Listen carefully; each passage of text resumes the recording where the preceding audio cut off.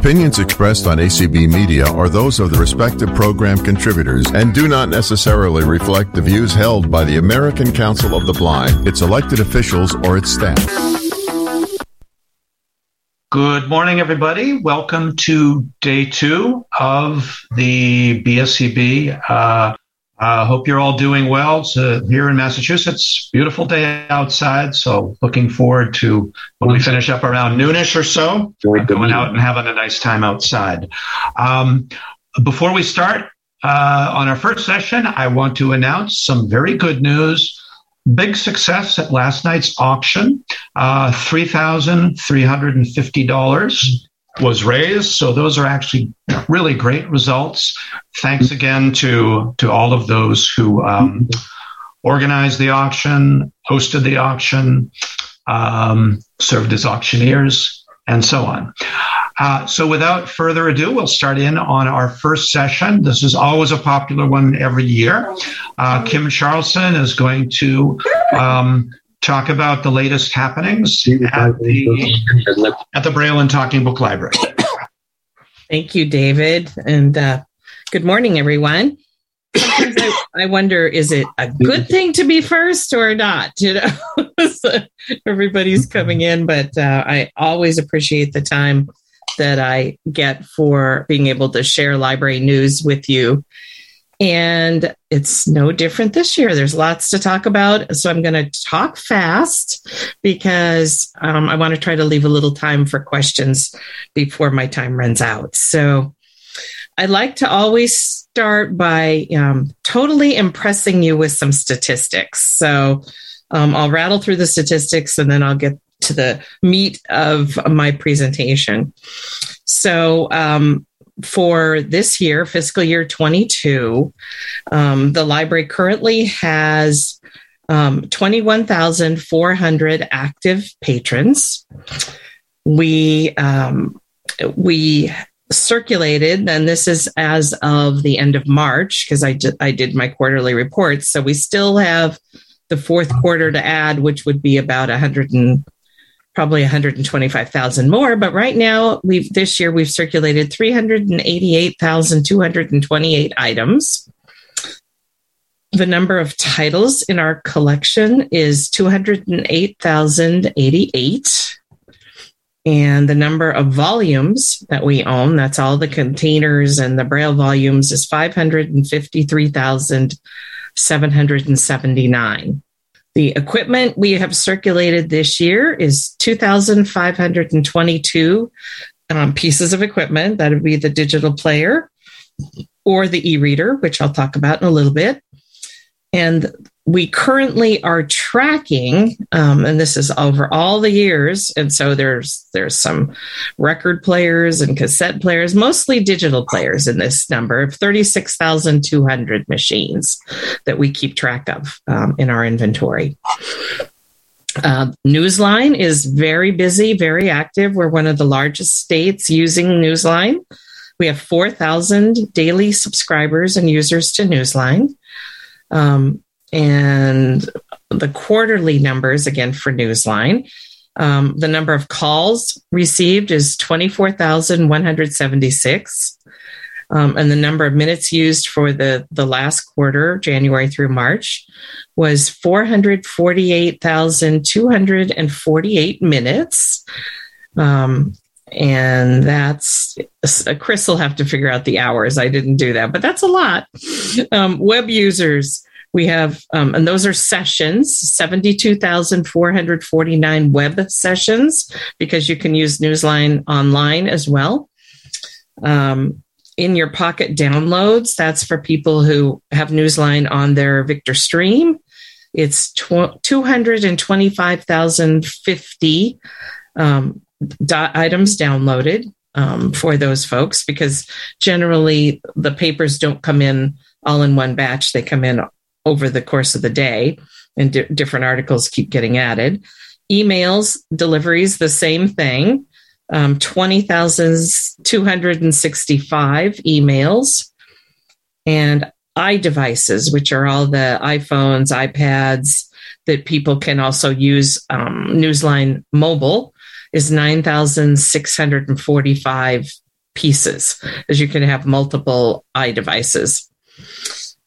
So in 2021, we added 2 new newspapers to Newsline.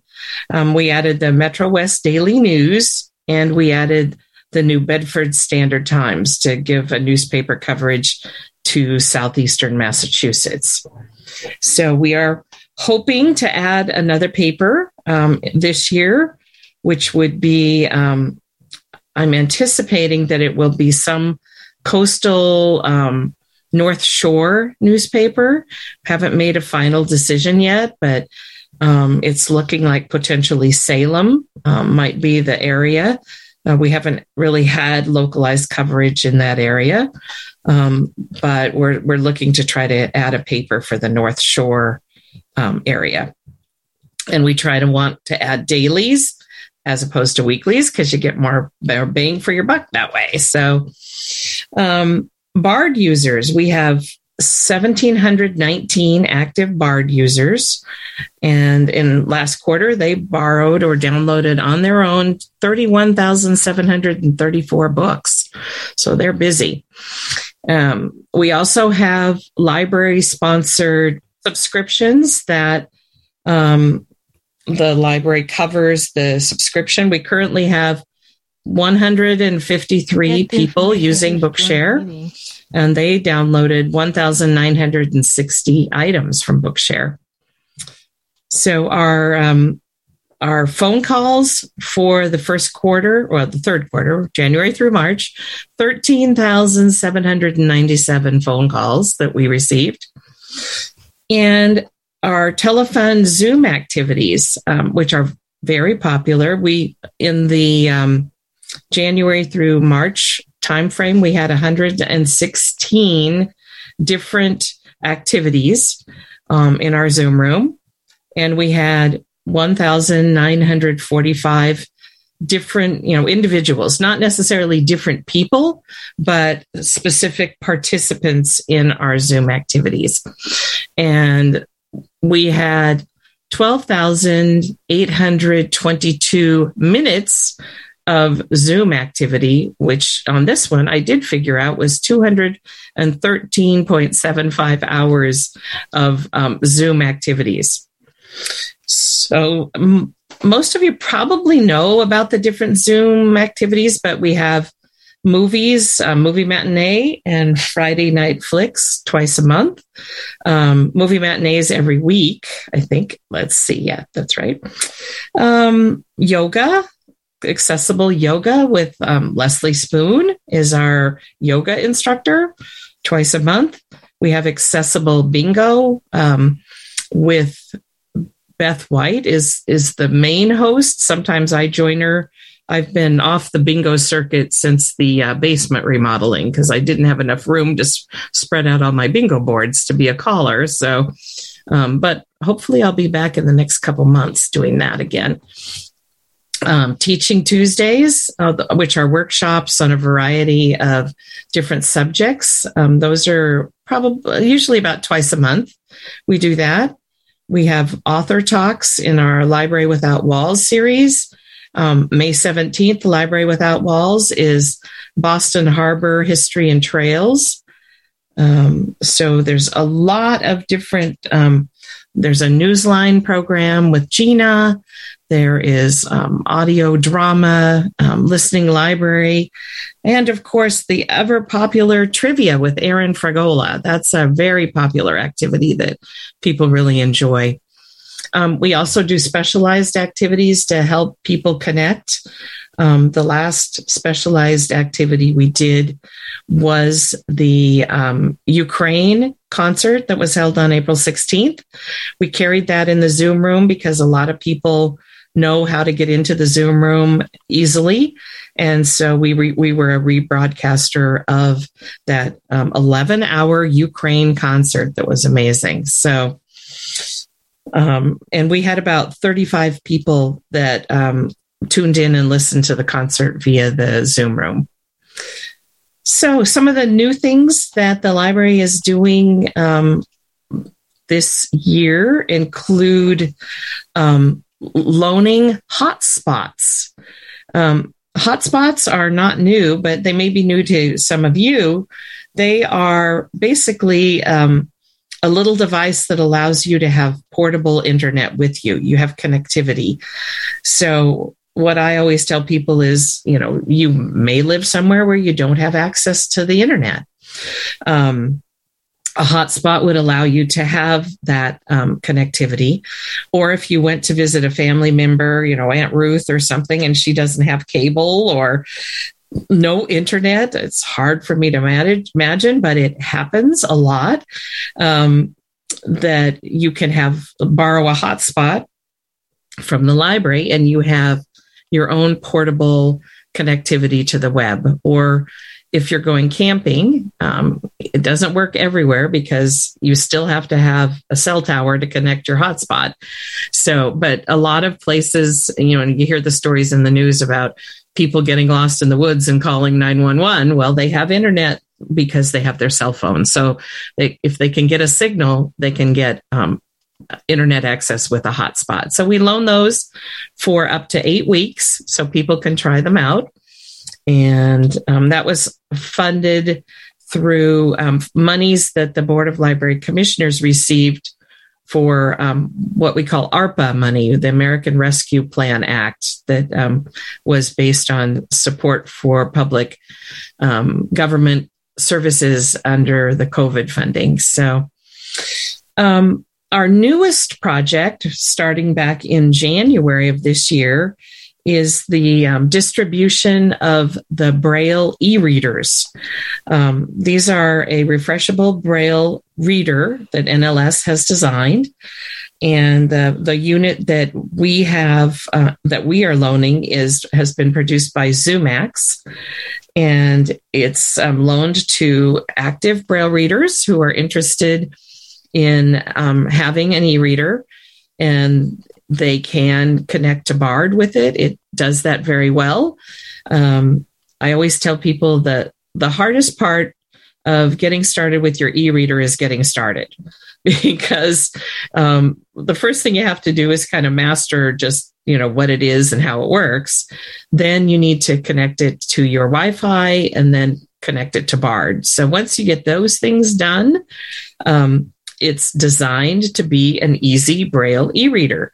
So it has a lot of memory. It can store lots of books, and you can just have all kinds of fun downloading to your heart's content.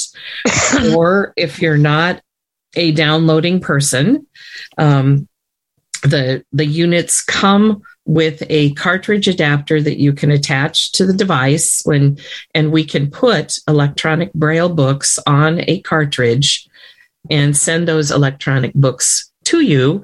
You connect the cartridge in the adapter, plug it into the machine, and it automatically, once it detects something has been plugged in, will copy the contents of the cartridge over to your unit. So that's a great way to get a whole lot of Braille books. Somebody was going on vacation recently. They asked us to stock them up with like 20 books on their e-reader so they could just have tons of reading.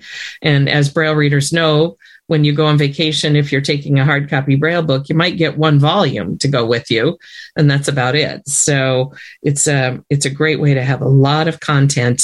Brian's all excited about it because he can have his whole entire cookbook collection on his e-reader now, and it doesn't take up 4 bookcases in the basement. So there's a lot of pluses to the e-readers. So if you haven't received one yet, you just need to contact the library and ask to be shipped an e-reader. It comes with a Braille manual, a getting started guide, a case, and the device itself.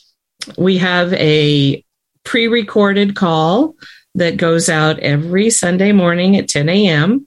That is the Telefun Zoom Room activities schedule for the upcoming week.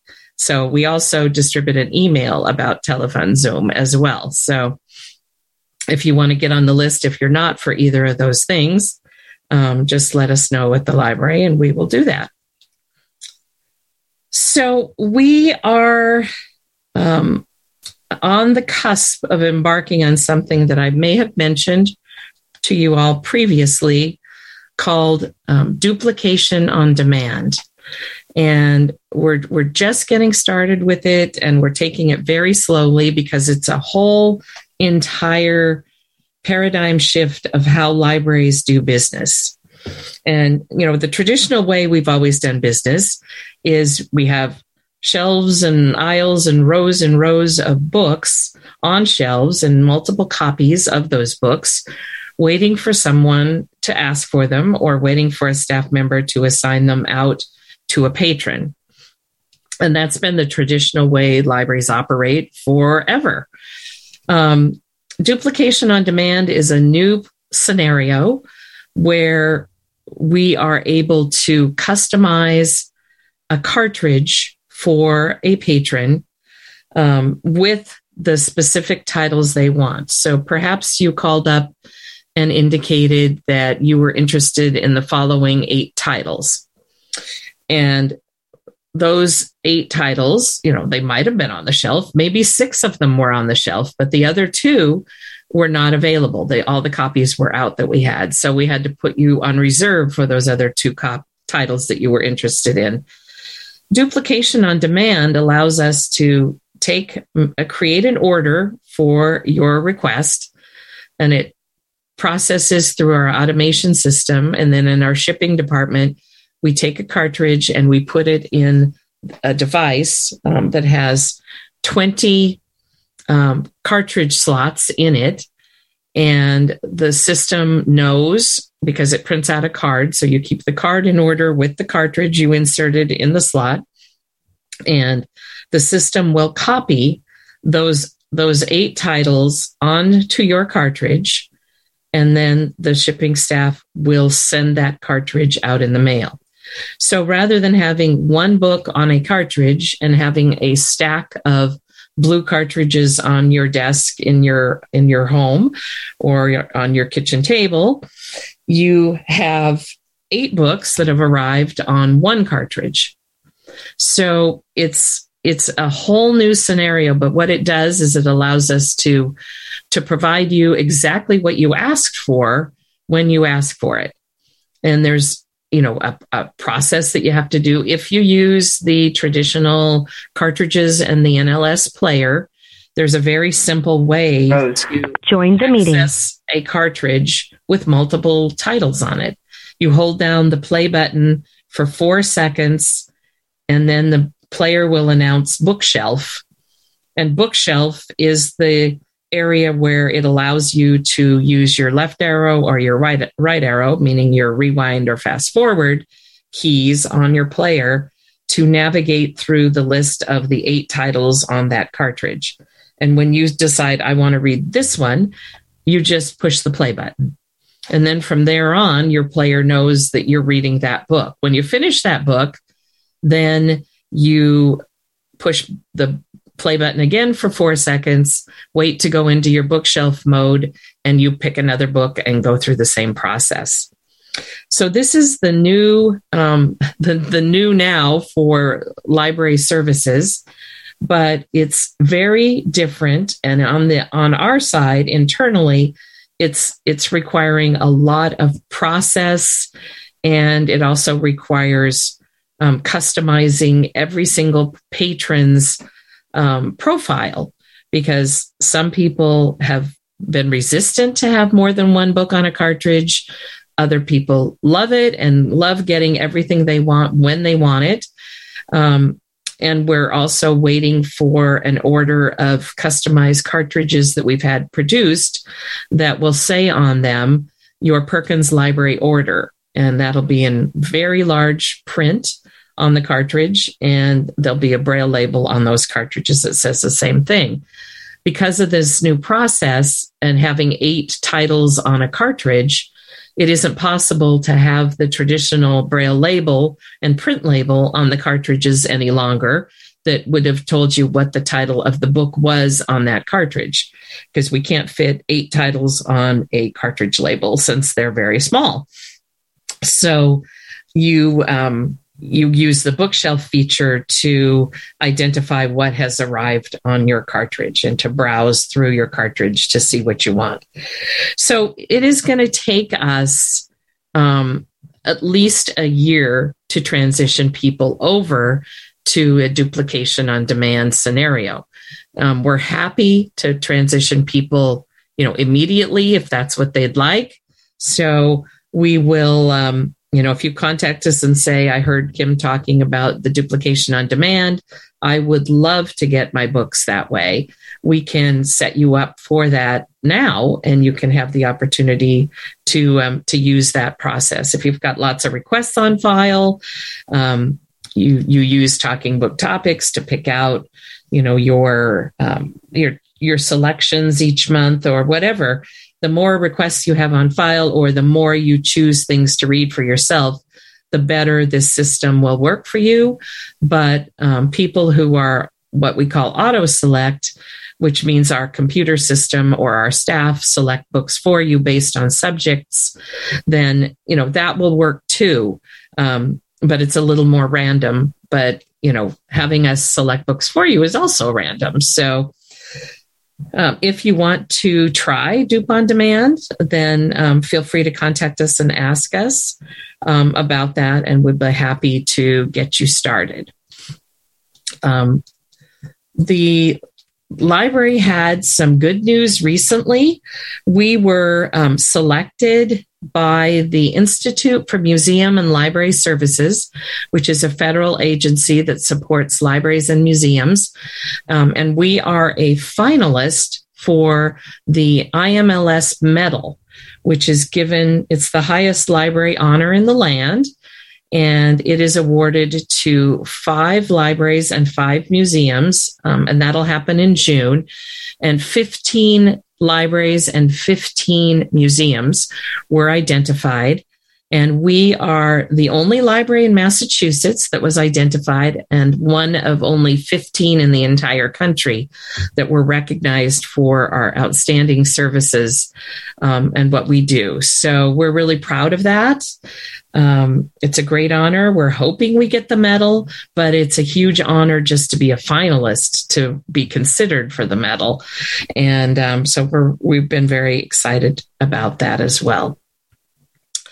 So that is, well, let me tell you a couple more things just sort of about how the library is operating, sort of semi-post-COVID.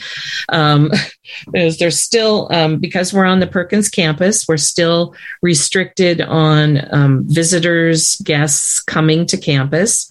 It's on an as-needed basis. So we have not reopened our drop-in area as of yet, because we're not, encouraging people to come to campus who don't need to come to campus at this time to keep students safe, since many of them are not able to be vaccinated. So our drop-in area is not open, but the library basically is open, every day. We're answering the phones every day.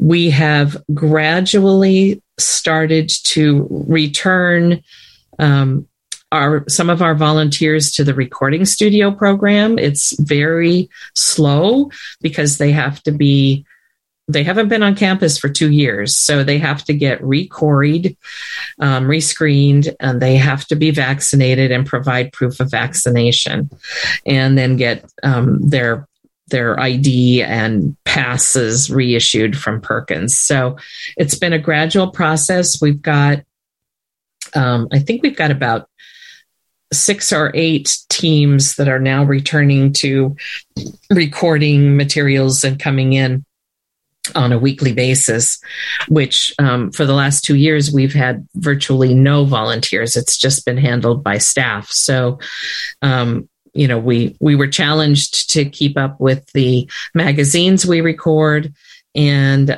very few books over the last 2 years have been added to the collection from the studio. But we're starting to get back on track with that, which is great. And so otherwise, I would say we are, staffing is doing well. We're getting everything done. The numbers are looking good. I'm pleased. And I think, we're there and ready to serve you as best we can. So if I can take some questions before my time runs out, that would be super.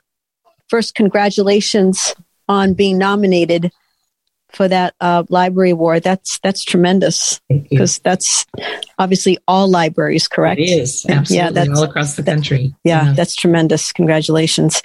The statistic you gave of people who download users, 1,719, I think you said. Bard does that users. Also, okay, and does that include people who are downloading from the Bard app as well? Yes, it does. It does. Okay. Yeah. All right. Just wanted to be sure, because I'm a Bard app user. So, okay. Yeah, there's a lot of Bard Mobile on their iPhones and smartphones, and Victor Streams are another popular tool that people are using for their downloads. So it includes everybody. Great. Okay, great. Thank you.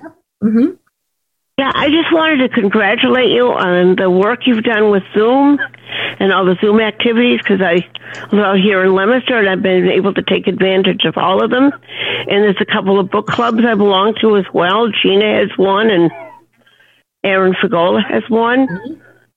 Yeah. And I just wanted to ask, can you get, with that Braille e-reader, can you get older Braille titles like of cookbooks, things like that? Generally, well, if they're partly yes and partly no. Most Braille titles are available for the e-reader. I would guess, how all the Braille books have a BR number, and the number goes up and up and up. So prior to about BR maybe 7,000. Those are pretty old books, and we have no electronic files for them. So right. Oldest part of the collection, there are not electronic files, but ever since files were available, you can get the electronic files. So a lot of cookbooks do exist electronically, and with an e-reader, you could have that and have them all in your possession, which would be very cool. That'd be nice. So, yeah. My question to you is this, Kim. If I know I may be going to an area where downloading is going to be difficult, and I decide, even though most of the time I can do it, I want to have some books downloaded to a cartridge as a double insurance, how much turnaround time would you recommend that I give? I would recommend that you, just to be safe with the fact that it's going through the mail, I would say give us a couple weeks. It's not hard to set up your account to get the duplication on demand cartridges with several books on it.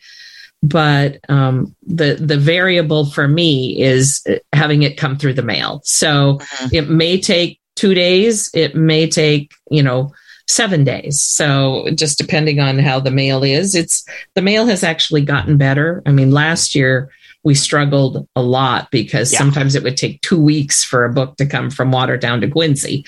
So, but things have gotten better. So I think that is certainly doable, and we could manage that for sure. David, we only have one more raised hand. Can we take it? Yes. Yeah. No, go ahead. My question is in regard to what is the process for someone to request a book be recorded in the Perkins studio? Well, the process there are actually two separate kind of lines of getting a book produced. Most of the materials we record in the studio are local interest, local titles, some kind of local connection.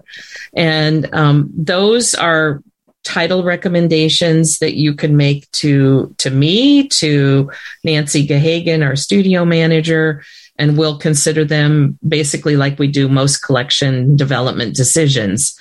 The other kind of path that materials can be added to the studio is sort of a fee-for-service type request. On average, it's usually around $100 to add a title and get it recorded through our fee-for-service system. That's primarily used by people who have written a book and they really want to get it into the system, and they want to do it more quickly. It's a more expedited way to get something produced, because we have a pipeline of books in our collection development side of the studio where, narrators have been assigned a book and it can take them as much as 6 months sometimes to record a book. In our expedited process, we have other narrators who are specifically assigned to do kind of fee-for-service work. They can get it done a little more quickly and get those titles into the process. So it depends how somebody might want to handle that. And the caveat right now is that we're just kind of getting the studio back on its feet. And so we're trying not to take a lot of fee-for-service work until we sort of get back up to speed and can really handle that. But in the past, we have done that, and it has been an option for people to get something that they really, really wanted recorded, but wasn't likely to be selected through other processes. So the other thing that I always recommend people do, and this doesn't apply to like a self-published book or something, is if there's really something you want and you don't think you can find it anywhere, ask us anyway, because we have other sources that we can pull from to try to find them.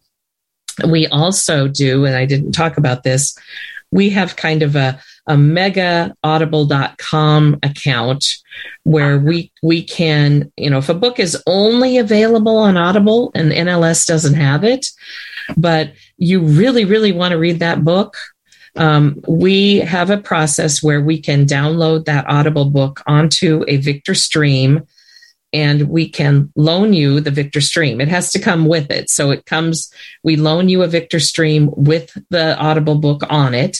You read the book, you're done with the book, you return the Victor Stream. That's the way it works, because we can't just send you an Audible book. It has to be on a device.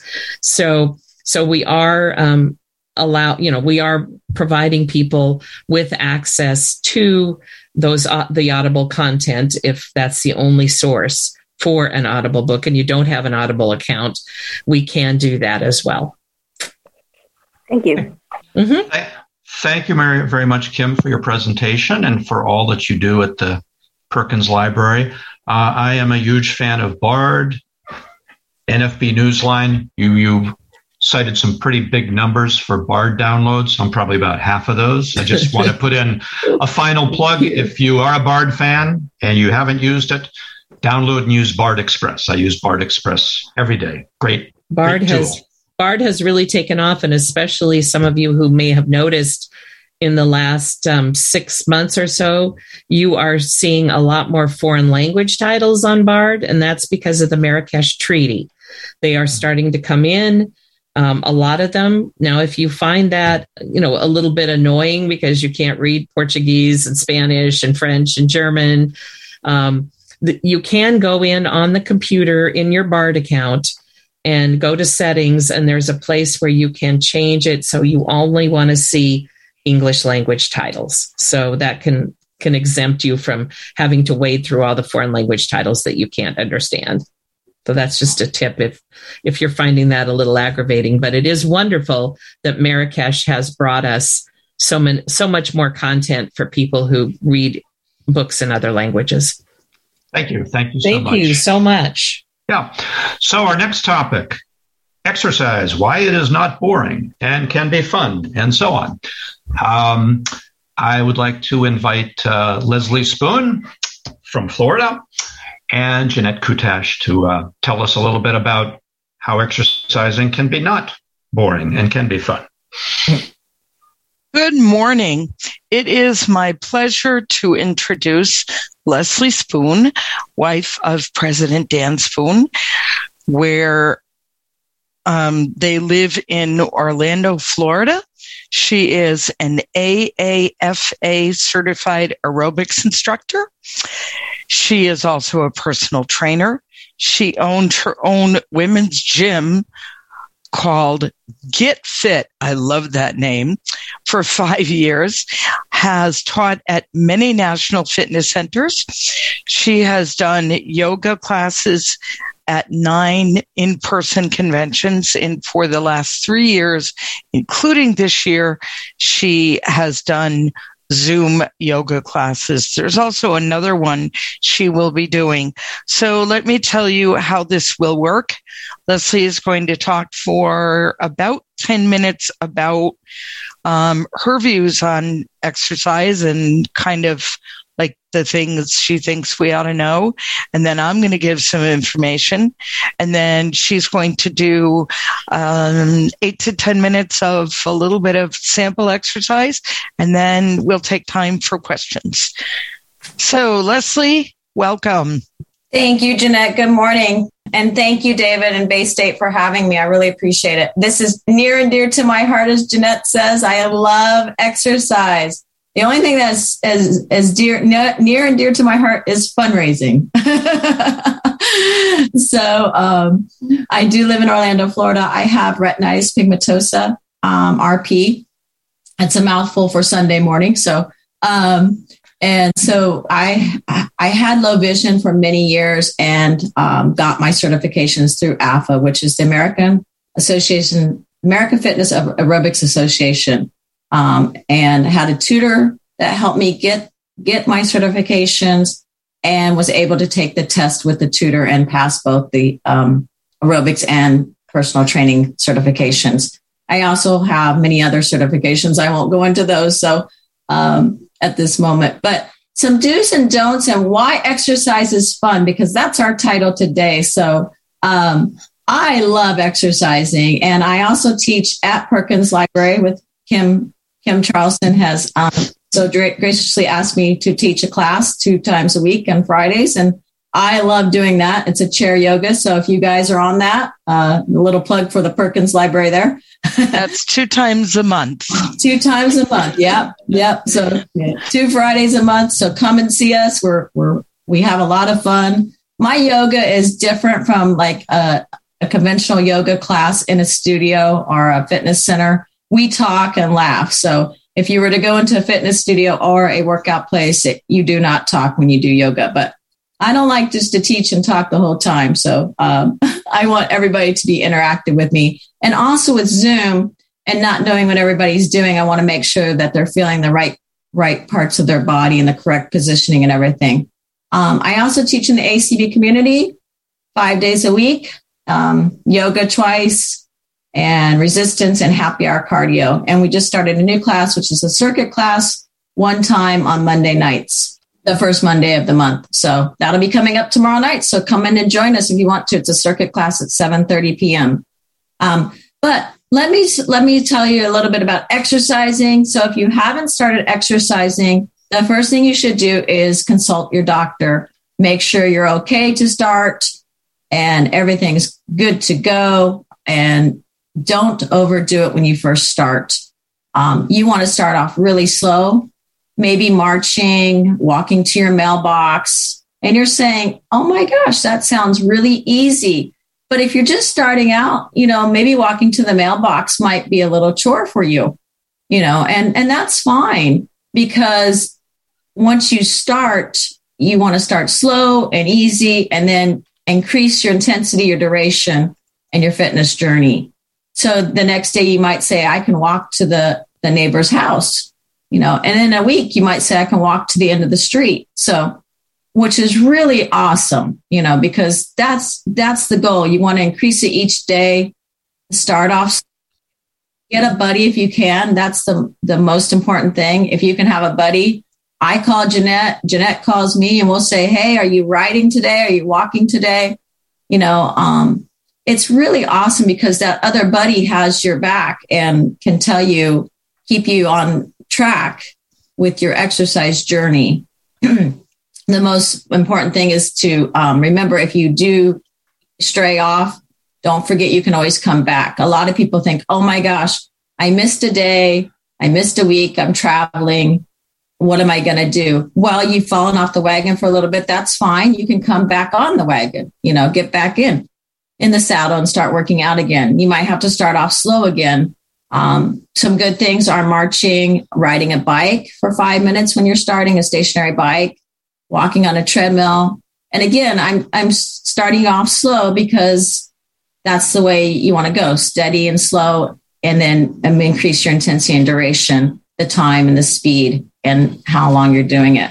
So you might go the next week to 10 minutes and then increase it to 20 minutes. Same thing with weights when you're doing resistance.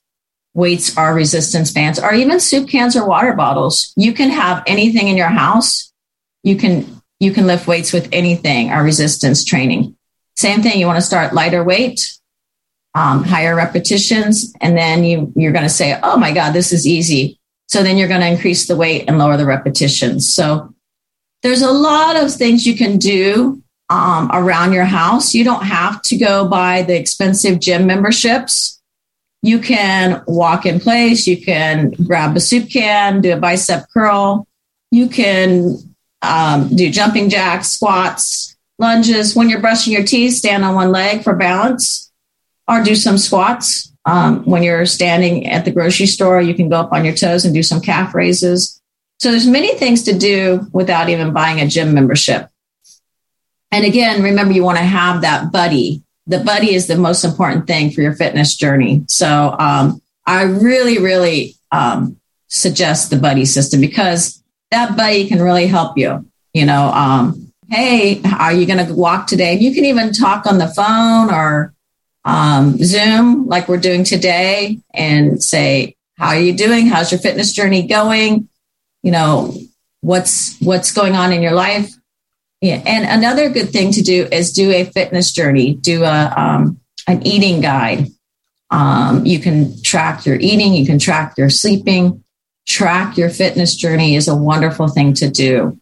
Jeanette, is there something else you want me to do? I think we're good for now. I'm going to take a little bit. I'm going to turn it over to you then. Yes. We will be taking questions at the end. So I want to talk a little bit about a couple of things. Leslie is right. We have fun in her classes and we talk a lot, but we work. Other people do things differently. Some people give you directions, but they want you to be on mute. And I want to tell you about a couple of other blindness options. And I'm going to talk about 3. One is Angel-Eyes Fitness and Nutrition. They used to advertise on the ACB links, but don't anymore. If you go to that website, Angel-Eyes Fitness and Nutrition, they have classes Mondays at 6:30. They do a gut and butt boost, which is exactly what it is. Abs for your butt, and exercises for your butt and for all those muscles in your stomach and your abdomen. Tuesdays, twice a month, they do Tai Chi at noon. Thursdays and Saturdays, they do classes at noon, and they've done boxing, pilate, stretching, dancing, circuit training. With these, you can go on them. They're pretty fast moving and not for everybody. And there are only specific moments when you can ask questions. Now, that might not be for you, or it may be. You can also join their membership for $5 a month or $55 a year if you want to get access to their recordings after the fact. Or you can do the free classes that I spoke about. There's another yoga option that may work for some. And if you email Allie Slaughter at AllieSlaughterYoga@gmail.com. She can tell you about her classes and her fee structure. I have done her classes. I've done several other people. If you don't do Leslie's right now, she is the only other one that I recommend. There are 2 other apps I want to talk about very briefly, and then Leslie's going to do her exercise thing. The first one is a new app that I found, and it's called Revision Fitness Production. If you do the trial and then the prescription, it's $5.99 a month or $60 a year. It has been designed by a it's somebody Marin, and Tyler Marin, my husband says. So there are 5 parts to the app. Dashboard is where you can make your own comments, and there are also comments from the writer of the app. Classroom is where you can learn exercises and positions. They're very well described, and you can either hear them as audio or you can read them as text. Fitness Studio is where you can hear routines, and fitness planning is where you can go through weeks of a fitness plan. There is a contact us link, and if you're going to do this and subscribe, you have to do a liability waiver as well. Now, for those of you who know nothing about exercise, if you can't do Leslie's classes, this is one I think has real promise. There's another one that I think will be good for some of you diehards, but it's another personal training that's harder to use. It's called Aaptive, Aaptive. Their stuff is somewhat audio described depending on the trainer. So you can have coaching, browsing, you can have team. Team is if you decide you're going to sign on with people and say, I'll share with you what I'm doing. Programs, they have different things like a maternity program, a weight loss program, and you pick the one you want. You pick the options in the program. The browse, you can look for different categories of activities like walking, stretching, Pilates, cycling. And that's about all I have to say about that app. I guess the only other thing that I want to say that I think is so important is make it fun. You know, do what you can do, learn to modify. And one of the things that I think about this app that we like so much is you can modify. Well worth looking at all the options. And if you can't think of anything else to do, get creative. You know, buy a jump rope, buy a balance mat, but check with your doctor and check with all the wonderful people that work with you on your health care, because the goal is to have fun and stay healthy for the rest of your life. And let me tell you, we have some pretty compromised people who never give up and work on Leslie's classes and are in better shape because they found a community to become a part of. And that's what you want to do when you exercise. Leslie is going to take a few minutes to do some exercise, and we're going to then have people ask questions. All right. Sounds great, Jeanette. Wonderful apps. Yay. Exciting. All right. So we're going to sit up nice and tall in our chairs. Feet flat on the floor. Inhale, arms up overhead. Breath in through the nose, and then exhale, blow it out. Arms come back down nice and slow. You want to go slow. Inhale, arms up. Anytime you start anything, you want to do it slow. Exhale, blow it out. Good. Inhale, arms up overhead. And remember, you're smiling. Exhale, blow it out. Good, because exercise is fun. Inhale, keep your arms up, palms together. So your arms overhead, palms together. Lean over to the right. I don't know what kind of weather y'all have there, but these are called my windshield wipers. Good, exhale, center. Good, inhale to the left. We get lots of rain in Florida, so we love windshield wipers here. Keep your butt on the chair. Exhale, center. Good, inhale to the right. Arms go to the right. You're feeling your waist and your hips. Exhale, center. Inhale, breathe in to the left. Exhale, center. Now keep your arms up there over your head. Just take your hands apart. Act like you have a little ball in your hands. You're going to twist to the right. You're going to feel the upper part of the back, your spinal. Exhale, center. Inhale, twist to the left.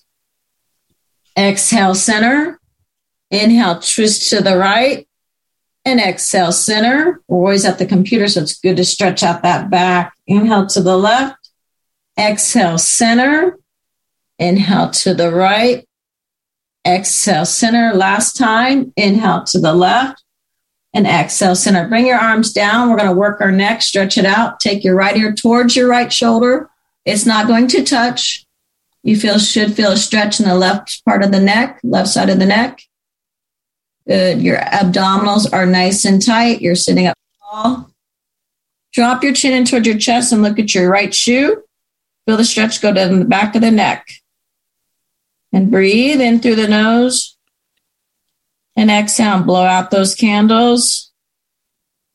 Good. Inhale, take your right ear back towards your right shoulder. And then exhale back to center. Nice and slow. Take your left ear towards your left shoulder. Feel that stretch in the neck. And I always like to tell my class to say, ah. So if you're at home, say, ah. Good. Drop your chin in towards your chest. Look at your left shoe. Feel that stretch go down the back of your neck. Remember, you're sitting up nice and tall. Breathe in. And as you exhale, take that left ear back towards the shoulder. Breathe in here. And exhale back to center. Good. Roll your shoulders up, back, and down. Up towards your ears, back and down. Roll those shoulders. Good. One more. Nice and slow. Good. Now you're going to lean forward, touch your toes, shins, which is the top part, front part of your leg. Are your ankles, arch that back into cow. So you're sticking out that back like there's a pitcher of water falling off your back. So stick out that booty. Your gluteus maximus is what your butt is called. You're going to tuck the belly button into your spine. Chin comes into chest. Round that back into a mad cat. Hands go right below the kneecaps. You never want to put your hands on the knees. So right below the kneecaps. Really suck those abdominals in like you're a mad cat. Breathe in. And then exhale, arch that back, touch those toes, ankles, or shins, wherever you can. Look straight ahead. And then inhale one more time into our mad cat, rounding that back, belly button into spine, chin in towards chest. Make sure you're breathing. Rounding that back. Good. And exhale, arch again. Look straight ahead. Grab your toes, ankles, or shins, wherever you can. And then tuck belly button into spine, chin in towards chest, and roll it up nice and slow. Both arms come up overhead. Looking straight ahead, palms together. You're going to just lean back into a back bend. Your feet are going to want to come off the floor. Try and keep them on the floor as much as possible. And just lean back. If you can look at your hands, go ahead. If you get dizzy, don't. And breathe. And then exhale, we're going to come to mountain pose. So your hands come right in the middle of your breastbone, which is your heart chakra. Elbows out to 9 and 3. And we're going to twist to the right. Keep your elbows out to 9 and 3. Feel that spine. And then exhale back to center. And inhale, twist to the left. So you're feeling your waist and your back. Exhale back to center. And inhale, twist to the right. And exhale back to center. And inhale, twist to the left. And back to center. 2 more. Inhale, twist to the right. And back to center. 1 more. Inhale, twist to the left. And back to center. Let's do one more back thing because we've been sitting all weekend. Take your right arm on the back of the chair like you're taking your friend out for a date. So your elbows resting on the back of the chair. Your left hand comes on the outside of your right leg. Look over your right shoulder. You're going to feel a nice spinal twist. And breathe in. And as you exhale, both arms up towards the ceiling. Left arm on the back of the chair like you're dating someone. Right arm on the outside of the left leg. Look over your left shoulder. So that left elbow's on the back of the chair. And breathe in. And then exhale, both arms up towards the ceiling. And then exhale around. There you go. A few stretches for y'all. Back to you, Jeanette. All right. It is now time for questions. Okay. Thank you. Thank you, Leslie and Jeanette. This was really interesting. Hi, Mary. Hi, Leslie. You talked about marches and, like marching, I guess, in place. And I've done that too. But I'm wondering if you have tips on making sure even something as simple as that, making sure that I'm using the proper stance, because I do. Yes, I do. You can think you're doing something good for you, but you might be hurting your knee, your ankle. Mm-hmm, yeah. Mm-hmm. So yes. So when you're marching, when you do your sitting or standing. So when you stand and march, you're going to either lean forward, and you don't want to either lean forward or lean backwards. It's common for all of us. So I notice as I'm losing more of my vision, I lean forward more. So I have to really focus on standing straight up. You want to put your hand on top of your head and act like you're pulling yourself up to the ceiling. And that's how you know that you're in proper alignment with your stance. Okay. Either hand goes on top of your head, and then your elbows out to 9 o'clock or 3 o'clock. And then you'll be in that perfect stance with your shoulders back. You always want to have your feet shoulder width apart, even if you're in the chair or standing. And then you want to contract your abdominals. We don't say stomach anymore, because it's not our stomach anymore. It's our core. So if you think about an apple core, if you don't learn anything else from me today, don't ever say stomach anymore. It's core. So it's either your apple core, or you think about that, or you think about your abdominals and your rectus abdominis and your transverse abdominis and your obliques. So that's all your abdominal region. So you want to have that contracted. And then you also want to have your feet shoulder width apart, pushing all your body weight through the whole part of your foot, because your feet are very important in life. And then you want to start marching. So you want to bring your right foot up about, if you're standing, you're going to come about chest height to get a really good march. You're going to come about hip height. So you really want to get that good march going, because marching is cardio. Mm-hmm. So they want to get that marching going, and keep your feet flat on the floor. A lot of people want to march on their toes. Don't march on your toes. So you want to use that whole foot. Are you doing it, Mary? I am. Yes. How do you feel? You feel different? I think a little bit. I think I've been doing it somewhat correctly, but I just wanted to be sure. And don't stick out your booty.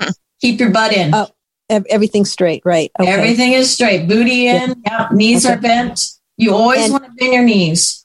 And your abdominal area should be fairly, like you said, contracted, like sort of tightened. Yeah, tightened in. Yeah, okay. No slouchy abs. Okay. So Mary, when I first learned to do this, somebody said to me, think about how your abdomen feels when you wear a girdle. Now, we don't wear them anymore, and we women, say, ugh. But it's kind of that feeling. It's like, really, really pushing all those muscles in. Mm-hmm. Mm-hmm. Even when you're sitting in the chair, too, even when you're at your computer, if you guys can try and think about contracting the abdominals when you sit at the computer and sitting up nice and tall, it'll help also. Yeah. Okay, great. Thank you. Instead of slouching. You're welcome. Okay, Sharon, you're next. Hi, this is a wonderful presentation. Thank you both so much. Hi, Sharon. Hi, Leslie. How are you? Good. How are you? Good. I was actually joined the meeting with my doctor the other day about core exercises, and he was talking with me about something called plank. I love planks. Yes. Okay. So I just wanted to get your take on it. What he had said was to lie on the floor, and have hands and elbows on the floor, and then lift your body. And I just wondered but he said there was a lot of different ways to do it. So I thought I'd ask. Yeah. There are, but that's a good way to start, Sharon. And I would stay with that for a while. So you're on your elbows and your hands. I kind of make fists with my hands because I'm on my elbows. You can have your hands flat if you want to also. And then take your feet back behind you. So you're on your toes. And then your abs are off the floor. You're in a straight board. Think about a straight board as possible, and squeeze your booty and abs. It's great for the back and the core. And do you have any other suggestions for other variations of it? I do. Okay. I knew you would. So when you get tired of the elbows, you can go to your hands You can also go to a side plank. You can go to a reverse plank. So yeah, you can also lift one leg, but you want to stay in that nice straight body core, straight like a board. Think about like man's push-up is what you're doing almost in a plank. Okay. You can also use a ball. You can also use a resistance ball. And if you feel like it's too much for you, the ball's great. The big balls, the stability balls, and you can put your lower abs on the ball and your hands on the floor, and that'll help you too. Sharon, okay. I have a whole plank challenge that I have. So you can always contact Leslie. You can always come to community calls. We love planks. We love planks, but I also have a whole plank challenge. So if you ever want it, email me and I'll send it to you. Okay. Thank you. Planks are great for the back, the spine, and the core. It keeps you nice, tight alignment. Keep up the good work. Okay, David, you're next. Yes. So by the nature of what I do most of the time, I'm at the computer, many, many hours throughout the day. And I often get this like really sharp pain somewhere near the upper part of my shoulders somewhere. Any specific things you'd recommend for not having that happen to me so much? Relax. I'm just being funny. So I say your shoulders, you're tensing up your shoulders. So when you're typing, you're really bringing so if you can, David, right now, bring your shoulders towards your ears like you're mad or really, really mad. See how that feels horrible? And that's probably what you're doing. So now I want you to relax your shoulder blades down. So push your shoulders down towards your spinal, towards your sits bones. So now you feel the chest opening, the back opening, the shoulders. This is going to feel weird to you. And you've expanded your chest wall and your muscles. Does it feel different? Yeah. Mm-hmm. Yeah. So now bring your shoulders back up towards your ears. Now you're mad again, and then relax. So you really want to open up your back and your chest, and that will help that pain in the middle of your shoulder blades. Yeah. Now, related to that, would it be better to have a chair with or without armrests, if that matters at all? You probably want to have one without if you're shrugging a lot when you're typing. Okay. Try that and see if that helps you. That might help you a lot. Just really remember to relax your shoulder blades down. A lot of people have their shoulders up towards their ears. Another good stretch is to bring your arm across your breast and turn your thumb down, and that will relax the shoulder and stretch out the shoulder blade. Okay. Thank you. All right, we'll try those things. Yeah.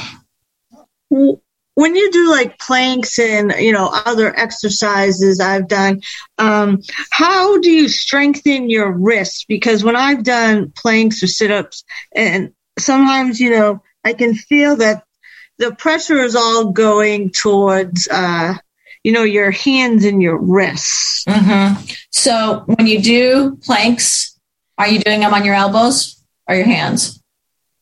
Hands. Okay. So what you want to do is probably make fist and go on your knuckles for a while. So you build up your wrist. It'll be a little bit harder it'll be harder doing the plank, but it'll be less on your hands. You can also make fist and go vertical with your fist. That'll be a little bit easier and less on the shoulder.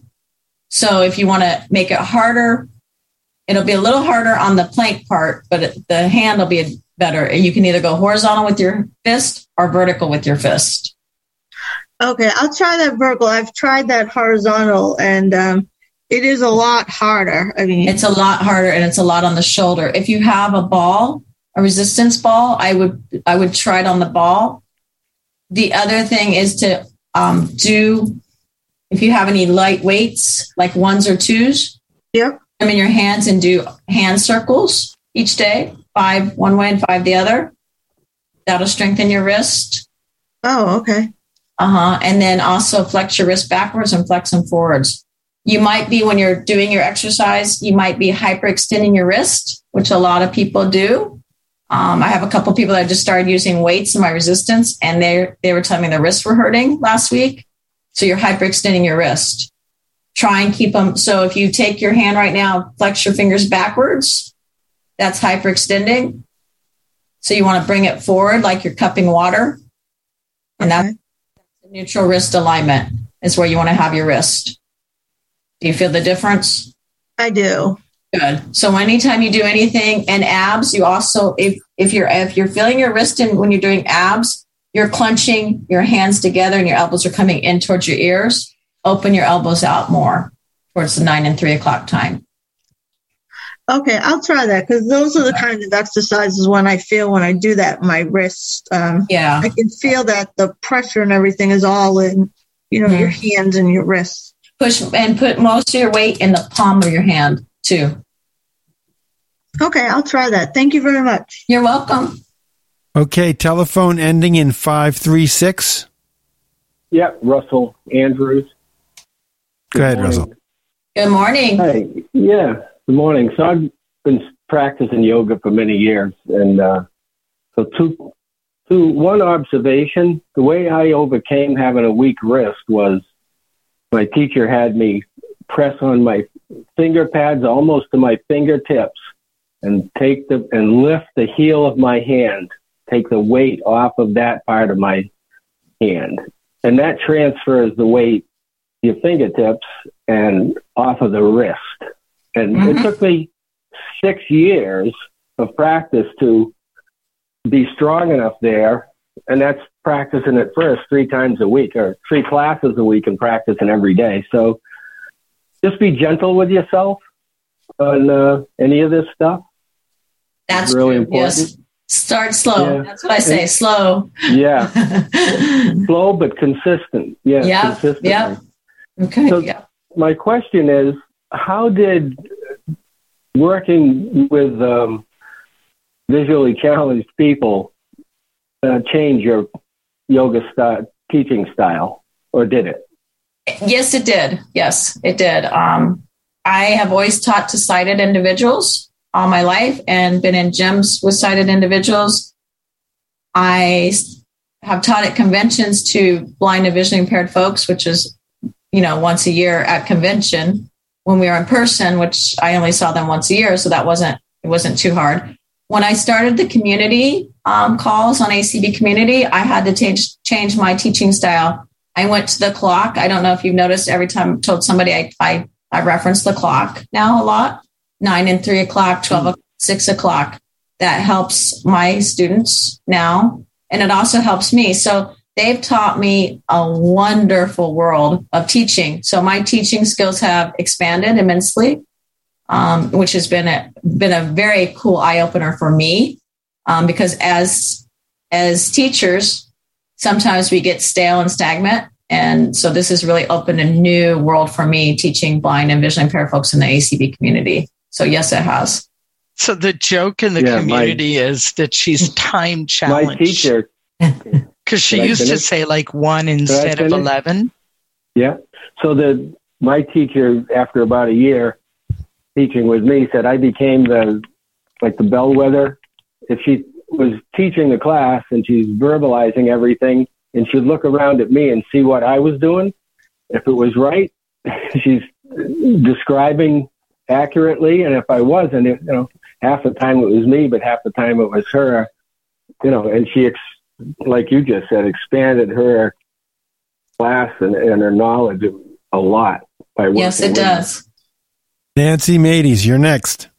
So I agree with the previous caller about, I also take yoga, and my instructor, I would be next to her, and she would say that if I was doing it correctly, then she was doing it correctly, kind of thing. But in regards to the wrists, I have a friend that goes to yoga with me, and she said that she got these gels. They're like circles, and she puts them either under her knees to give her knees some cushioning, or under her palms when she's doing planks.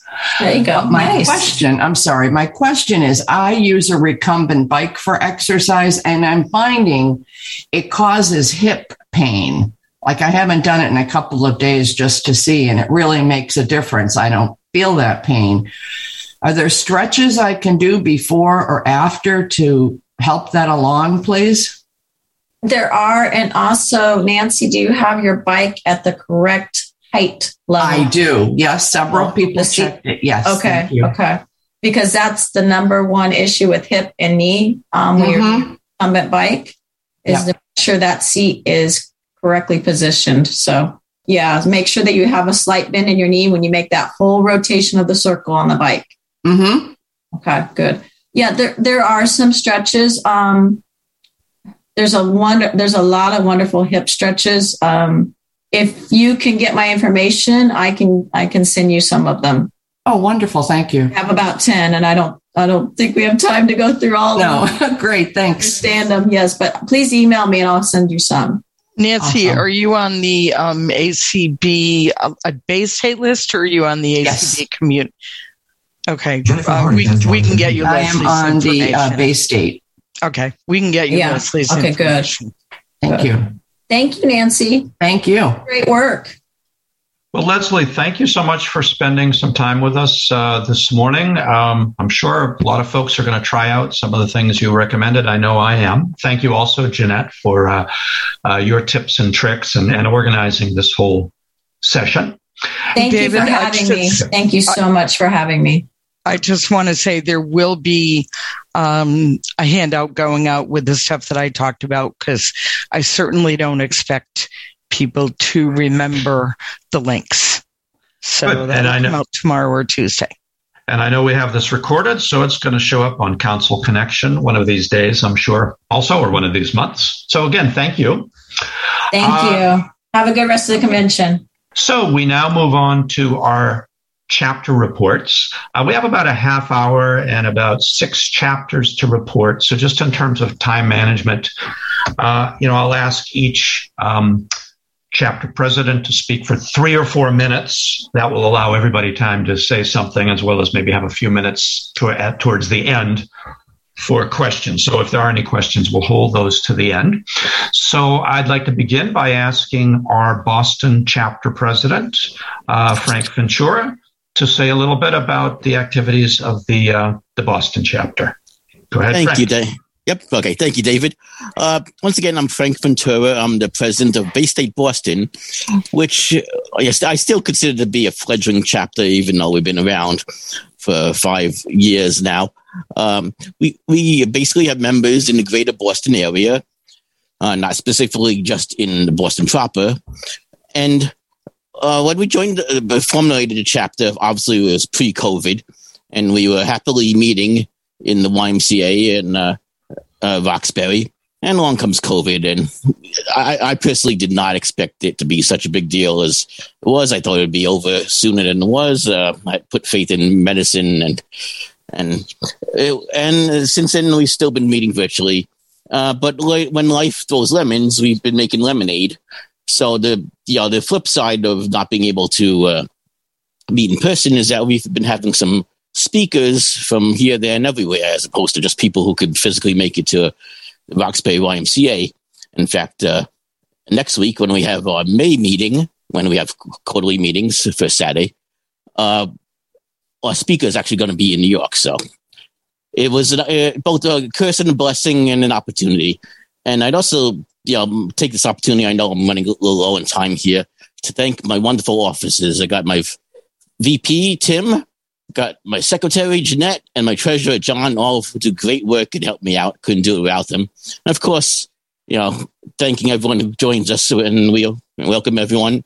And if anybody is interested in getting on our mailing list or getting more information, feel free to email me. It's my first name, Frank, at Little Breezes. Little, like the Little, Breezes, like BREEZES, littlebreezes.com. And I think I just made that under the gun. So thank you, David, for the opportunity. Thank you, Frank, and thank you for excellent time management. Next up is Sharon Strakowski, Central Mass. Good morning, everyone. I first want to acknowledge the passing of one of our members, who some of you might have known, Sharon Latka Davis. She was very active with us and did a lot with audio description in the theater, particularly. And I also want to acknowledge Nona, who was our secretary for quite a while, and she termed out. And now we have Jim Locke, who is doing a wonderful job. We too, of course, have had to go on to Zoom.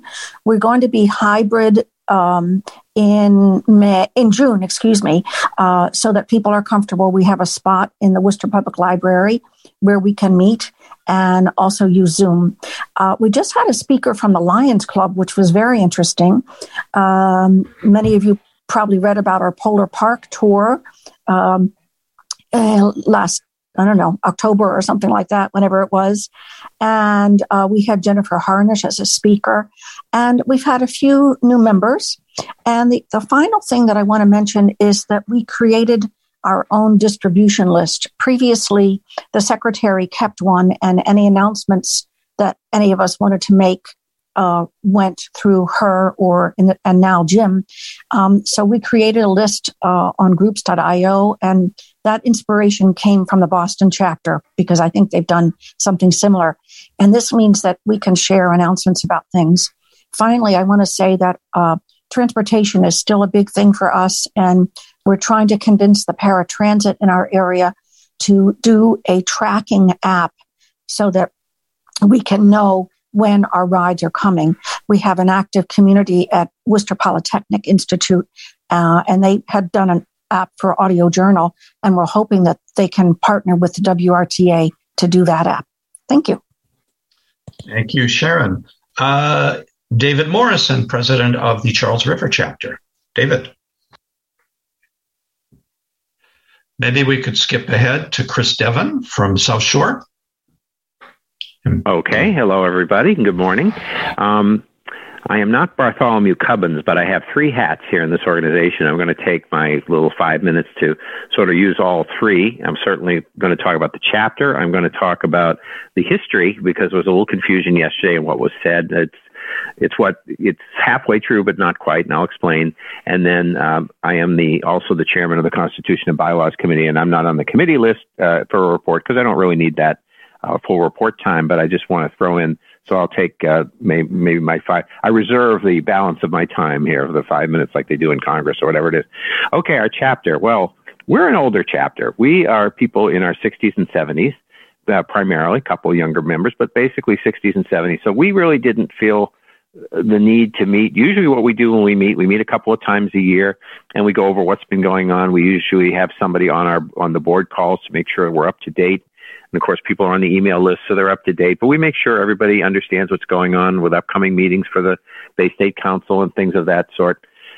We like to meet in person. And so what we have been doing is meeting at this place called the Connection Cafe in Holbrook. And what happened was we weren't sure what was going on. And, with all the restrictions, we just felt everybody was pretty healthy. And nobody got COVID, to my knowledge, in the chapter. And everybody got through okay. But there were some other health concerns people had that they had to get through. So basically, we haven't met since the fall of 2019. However, we've been paying our dues.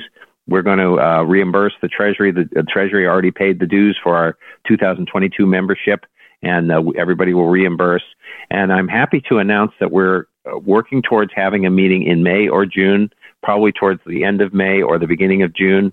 I got a hold this morning of the Connection Cafe. Miss A said they were in business, but I hadn't talked to anybody there yet. But they're going to call me back, and we're going to work out. There's a couple dates that aren't good for us, but we're going to see what we can do and get back in there. She sounded like she was ready to go with that. She wasn't one of the managers, but she will tell one of them, and we'll work that out. So I'm expecting to be notifying people soon about an upcoming meeting. So that'll be cool. As far as the history, okay, this is not the 50th anniversary of Bay State Council of the Blind. That is in 2026.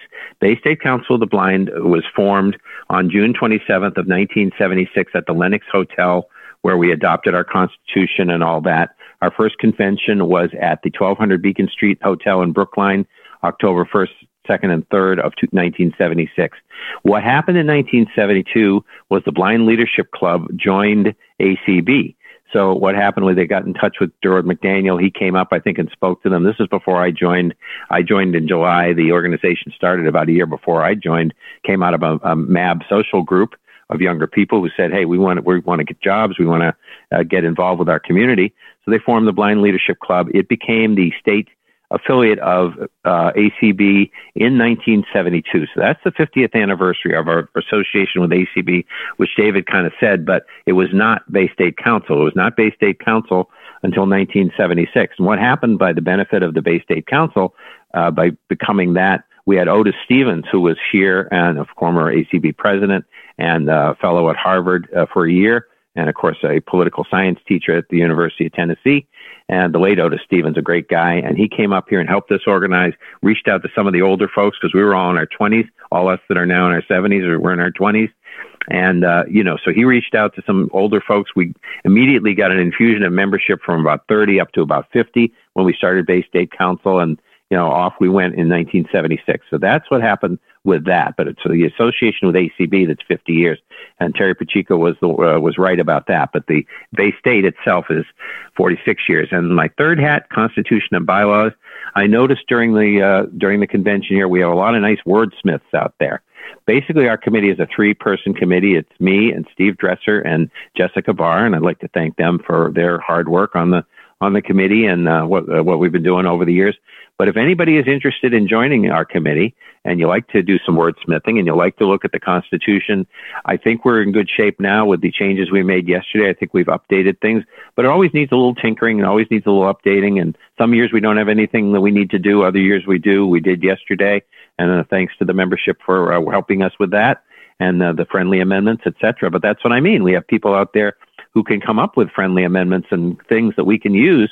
And so, new ideas, new thoughts on things that can help. So if you would like to join, the committee chair contact information is available, I know. And if not, you could get in touch with David and he can put you in touch with me and we can work that out. The committees are reformed. And now that David is a full-fledged 2-year president, he will reform the committees in the next couple of months. That's one of his first duties. And when we do that, we can, if anybody new is interested in being on Constitution and Bylaws, you wordsmiths out there and you guys who are interested in the organization, get in touch with me through David or through the committee list, and we'll go from there. And thank you, David, and everybody else.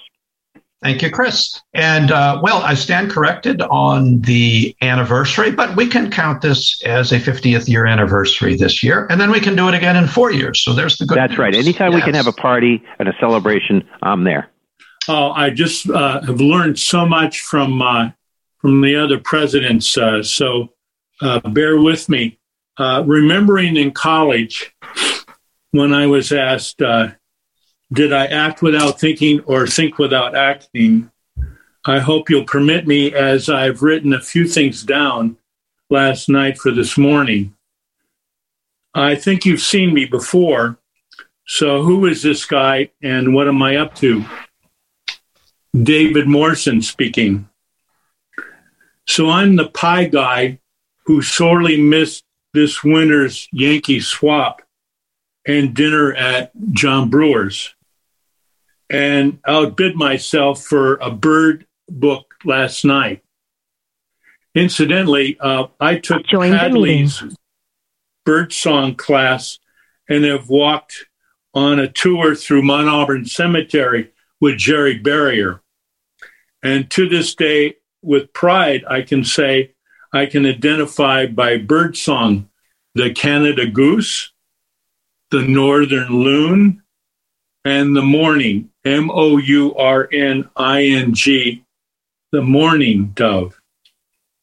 So I'm the newly elected president of the Charles River chapter, a placeholder amongst the heavy hitters. Ashley Colburn, our able vice president, introduced us last month to Marty Schultz, the inventor and developer of blindfold games. Now, I played blackjack in high school and shot the moon the first time I played hearts in college, and bought my roommate a deck of Braille playing cards at the Carroll Center in 2003. So Marty Schultz introduced us to not only card games and board games, but also those encouraging orientation and mobility skill training.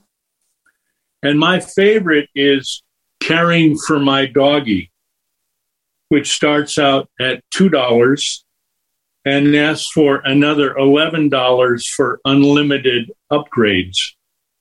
And I say, Brian, we could learn something from this guy. I don't know yet what the Charles River chapter will do this June. I do look forward to getting wet in the pool on Grandview Avenue this summer. And I did want to win those chocolate chip cookies last night. My wife says David has low vision because no one knows what legally blind really means. And at the Carroll Center, I was introduced to Zoom text in 2003, and the use of it at work enabled me to stay in the world of work another 5 years. To the Mass Commission for the Blind, I say, money well spent. However, when my Dell Tower lost room for more memory, I traded in for an Apple iPad and an iPhone, and I've never looked back. By the way, before going out to dinner last night, I took photos of the front and back of my vaccination card and put it in memos on my phone for show and tell, and if I lose the hard copy.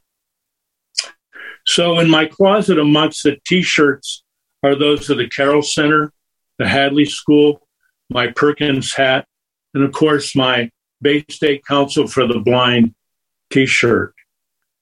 Now, I have walked with our Massachusetts Senator Brownsberger in the Mother's Day Walk for Peace.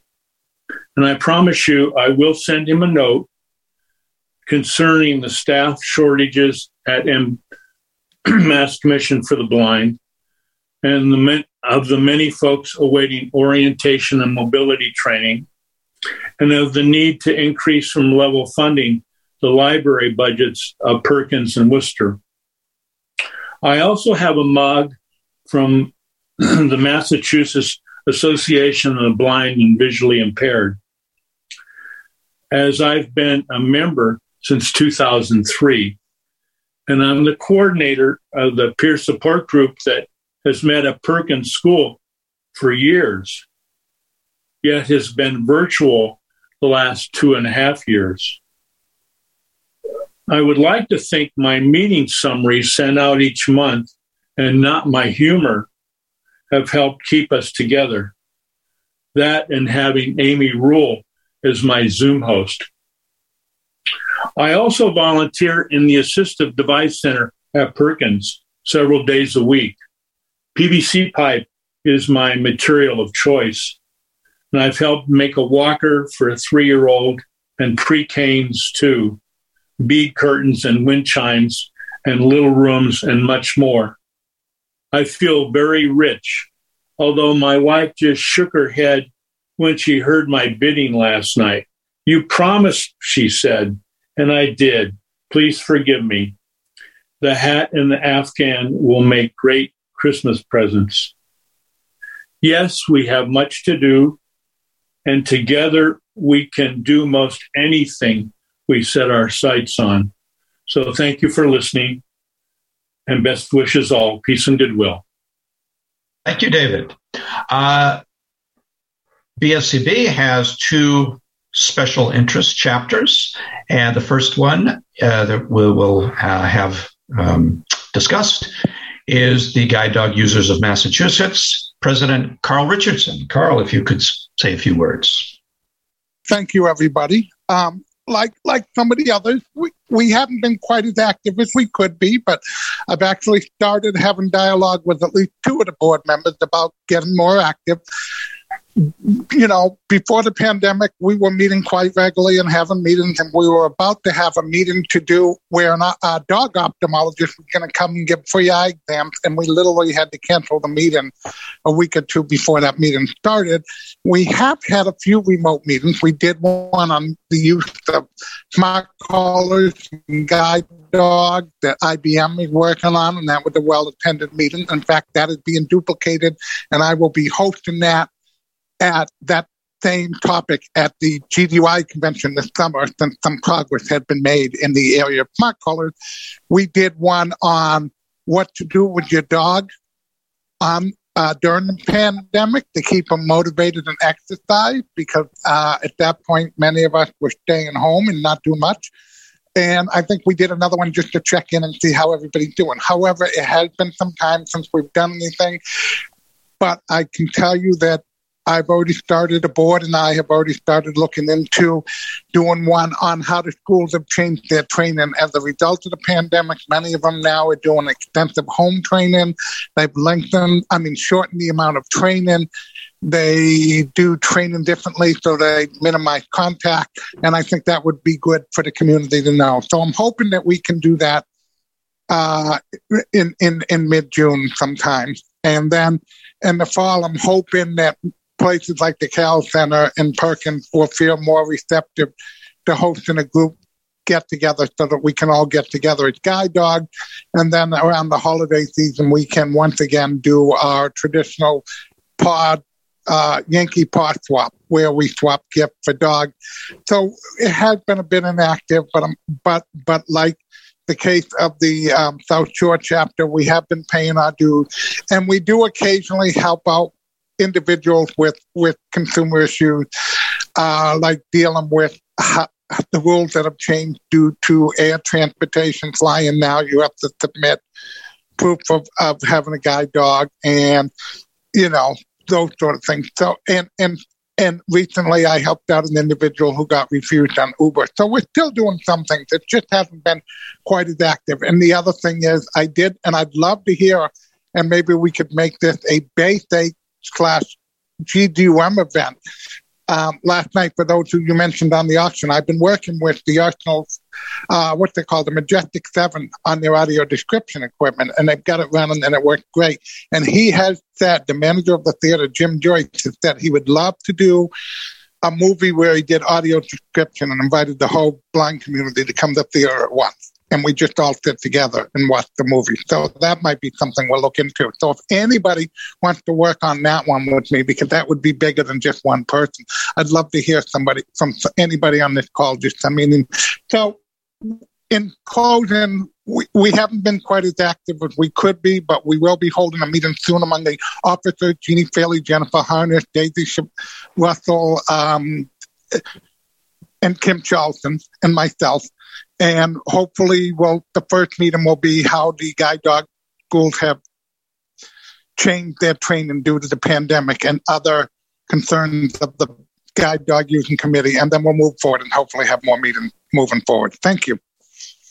Thank you, Carl. That last event you mentioned, that might be an interesting thing for the social committee to take up at some point. Always looking for ideas. We'll get to committees a little later. I'd love to hear someone from the social committee, and we can do that together. Yeah, sounds good. Now, our last, but not least chapter is the student chapter. I've looked down the list. I don't see Nick Claudio there, but I will, just in case he's hiding out somewhere, I will just pause a moment. Okay. Well, let me say a couple of additional things before either Nick shows up or we move on for a few questions. One, if Nick were here, I am sure he would mention that a few Sundays ago, it was a couple of weeks ago or so, the student chapter organized a game day, and it was and that was held at the Carroll Center. The Carroll Center is very nice in offering facilities for free. And apparently a good time was had by all. I think about a dozen folks showed up at that. So I will just mention that on behalf of Nick. And a second thing I'd like to mention is that one thing that some folks are thinking about, it's sort sort of a project is perhaps seeing if we could organize a chapter in Western Massachusetts, because we go as far out as Central Mass and we sort of stop there. So I know a few people have been thinking about that. Hopefully that's maybe something we get started up sometime over the next year or so. So I just want to mention those two other things. If Nick does arrive before 11:30, we'll give him a few words. David Morrison, Carl, think about the movie Coda, which is audio described and closed caption as well, for that movie you were thinking about for the blind community, Coda, which won, of course, Best Movie this last year. Is it Coda or Dakota? CODA for Child of Deaf Adult. Child of Deaf Adults, CODA. Yeah, actually, David, that is a good one. And Perkins recently showed it on their Zoom, but I think it would be much better in person because there were some issues. So that is a good possibility. I'm just curious if David or anyone knows the statistic about what percentage of people who are BSCB members are also chapter members.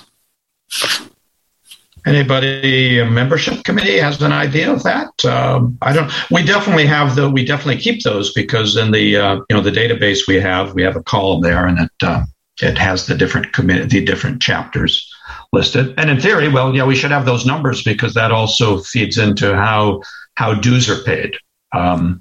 And we also have multiple chapter members because you'll have a person who's in Guide Dogs and might be in a local chapter too. Right. So there's that as well. Yeah. I was thinking about it as a means to build up the chapters. I'm going to guess about half the people are in chapters and half aren't. That's just a ballpark. I have no clue, but I'm just thinking we have about 15 members. I know that. And, we could sit here and add them up and blah, blah, blah. And then we could see multiples, but I'm thinking about half are in chapters and half aren't. That's just a guess. Cheryl's on the call. I don't know if you want to ask her, and then we have another raised hand. So I don't have a number, and I don't want to guesstimate. I know Mary was head of the membership committee many more years than I've been, so maybe she has some information. I guess the statistic doesn't matter, that much, except as I said, thinking about it as a way to capture more chapter members. And I do realize that there are parts of the state that don't have chapters. No, but I think it's something we can do. Cause we have like our numbers for 2022 pretty much. So it just would take a little bit of, that might be something if you guys compile it just for the interest of the group to send out to the list, might be kind of fun. When I had looked at that comparison, at one point it looked like it was about 20% of members were members at large. Okay. Roughly. Mm-hmm. Okay. We can easily get that because it's all in the spreadsheet. That's pretty cool because the more active, obviously it's like anything else. The more people that are in chapters, the more active they're showing that they are. They're willing to put in some time other than just having your name on a list, which is what an at-large member can kind of do, And so if you're a chapter member, you're a more active member. That's really good. I'm interested in joining the South Shore chapter, but I live in Plymouth, so I couldn't physically get there. It's, you can't get there from here kind of thing. Yeah. But that's okay to do, right? Just to support Absolutely. it. Okay. Very good. Absolutely. Thank you. Yep. Let me say thank you very much to all of our chapter presidents for their reports, but more importantly for the work that you all do to keep people active. We have these 2 annual events, the convention, we have the fall conference, we have social committee events, but really the most regular thing when they are regular are chapter meetings. And thank you for all of that work. And the more regular those can become, then then the better that is. And in this magical era of Zoom, it's not so hard to organize those. So thank you. Our last agenda item are committee reports. And what I'd like to do, I'd like to go a little bit slightly out of order and start with Brian Charlson, who will talk a little bit about fundraising. Brian and Kim early this afternoon are going to go to a described play, so we want to make sure that they get there in time for that. So Brian, would you like to speak a little bit about our fundraising events, including last night's big success? Mm-hmm. Maybe Brian can come in a little later. Jennifer Harnish, would you like to say something about what used to be called our legislative committee, now officially renamed advocacy? Yes, thank you. So the advocacy committee, in the hands of Deanne Elliott for many years, has been a hard act to follow. And I'm still very much in a learning phase. And I'll say one of the challenges I think this committee faces is just we could be so broad as in our organization with how far-ranging our advocacy efforts could go.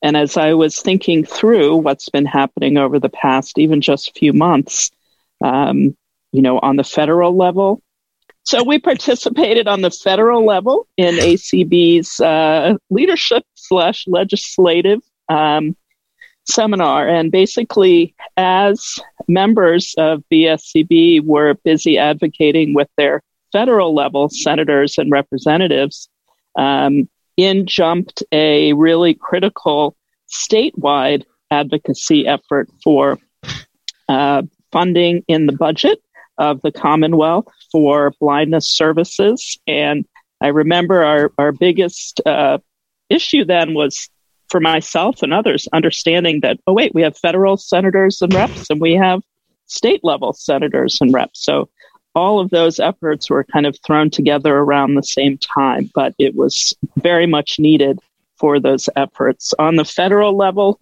just give an example of a couple of the efforts that were being advocated for. So accessible exercise opportunities and equipment. Also accessible medical devices. So it was just one example, diabetes monitoring devices. Also was expanding and updating the 21st Century Communications Act to include something like streaming services. And it took a lot of learning from those who were speaking to their federal reps and senators to share with them the importance of those items to blind and low vision individuals. Also, Cheryl has spoken and will continue to very strongly on electronic voting. How critical that is, and certainly as we learned yesterday, how those efforts will continue. And then certainly there are efforts that can happen on a very local level. We were called on as an organization, if your town, for example, had voting happening, that, to advocate for accessible electronic voting at your town or town level. So, those are just very broad examples. And I think as a committee, my big effort is going to be recruiting individuals, so many of you here who I know have passions and talents and interests in a full variety of areas of advocacy. And for me to be able to be in this role, it's really going to take a real team effort of training or having individuals with a level of commitment and interest to take a lead or be part of a small group who's working towards a goal. And that's really my message, I think, in wrapping up my piece here is really encouraging everyone and anyone who's here today to really consider what role they want to play in advocating for areas of interest to themselves or to the broader blindness and low vision community. And you could reach out to me, at any time to do that. And my contact information is on the Bay State website. So thank you, everyone. Thank you, Jennifer. Now, Brian, I know you were a little late getting on the call because you were busy counting up money from last night, but it's your turn. Talk a little bit about fundraising. I want to talk about fundraising, and it's one of those things that we all know we need to do, but frequently it's kind of a heavy lift kind of situation. I want to thank everybody involved in last night's auction. It was very, very financially successful. Thank you, Nona, for counting up the $3,350 worth of bids that we will be, through the assistance of our treasurer, Nick, we will be sending out the necessary bits and pieces associated with the billing for that. Lots of shipping going to be happening in the next few days. Now, there are three different ways that Bay State is involved in fundraising right now. One is the auction. The second is the Brenda Dillon Memorial Walk. It is a joint effort of the national organization ACB and its affiliates. Kim and I do a annual team called the Patriots Team, and the money that we raise through that activity is divided evenly between ACB and BSCB. We've been very lucky in recent years.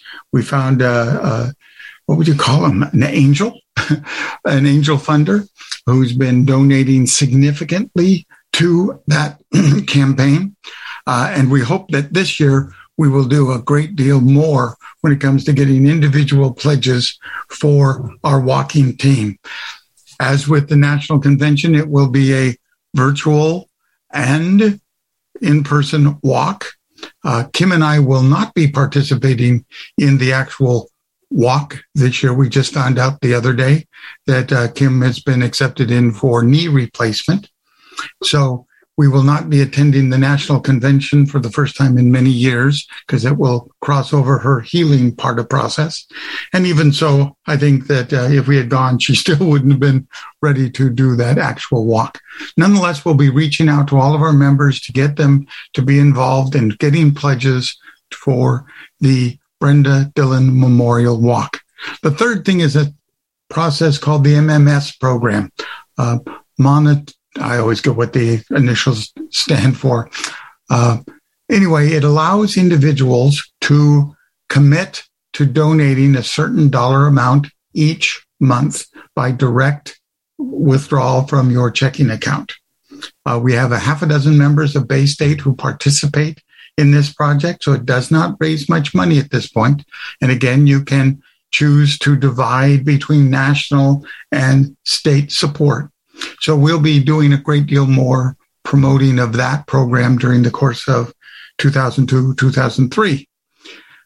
Last thing I wanted to mention is that I am currently a committee of one, and that's no way to run a railroad. So I hope that there are people out there who enjoy the idea of creating social activities that also generate funds. If you've been a member of the PTA, you know how important it is to get involvement of lots of people when it comes to raising funds for good causes. So I'm looking for people who have a good imagination to do these kinds of things, whether it be a raffle or a bingo party or any number of different ideas one might have to raise money. The more places we raise money from, the less dependent we are on the success of any one activity. So, fundraising, an important thing. If you are interested in participating, that doesn't mean you have to be the one who is selling the tickets necessarily, but coming up with the ideas and dealing with some of the logistics would really be helpful. So that concludes my report. Thank you very much, everybody. And now the Charlson family will be heading out to Wheelock Family Theater, and we get a chance to talk about the importance of audio description in live theater, as you know, a big passion of ours. Thank you, Brian. Diane, I think I saw you raise your hand. If it's a quick question and it's just on that topic, and because I know Brian's leaving, you can ask. Hi. Yes, it is a quick question. And I just was wondering, what is the number for the amount of money raised from the auction last night? I missed it. $3,350. Thank you so much. I'll give you two other interesting statistics you can throw in there. This was as a result of generous donations by 15 people, 1 chapter, and 2 companies. Thank you. A diverse group of things that we got into the auction. Thank you so much. Thank you, Brian. Good question.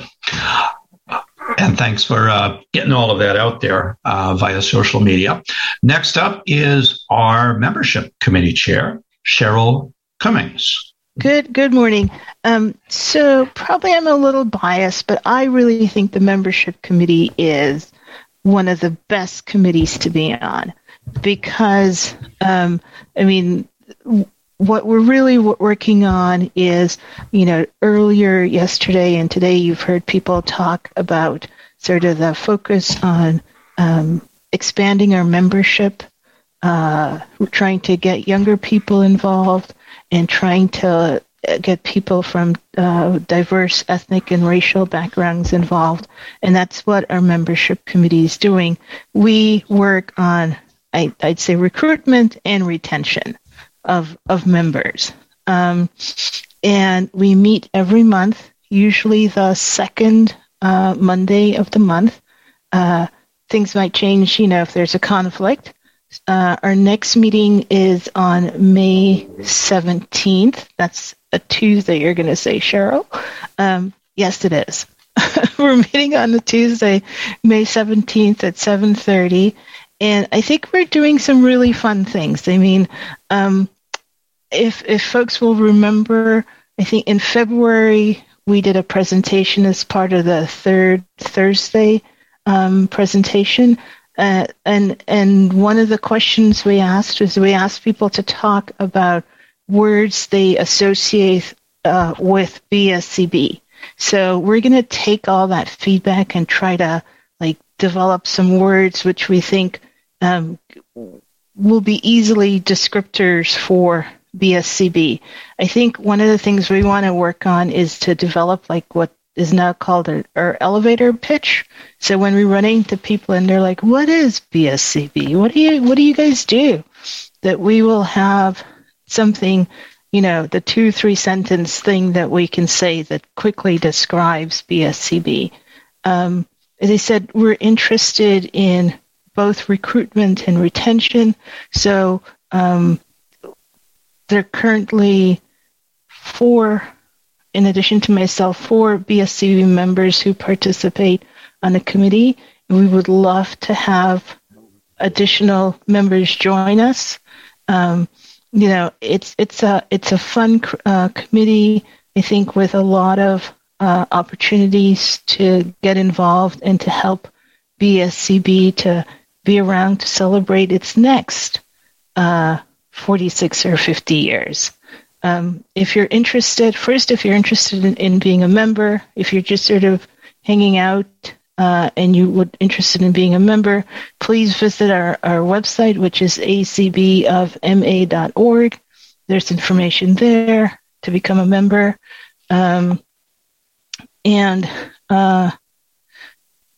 Please get involved. It's really a fantastic committee. Thank you so much.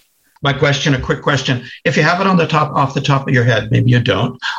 What is our final membership tally for this year, 2022, if you happen to know it? I do. So it's not final because with these are all the people who got their dues in time and who were certified. And this is the number that ACB will use to, give us our voting, our vote allotment for the National Convention. We were at 179. But there are still opportunities.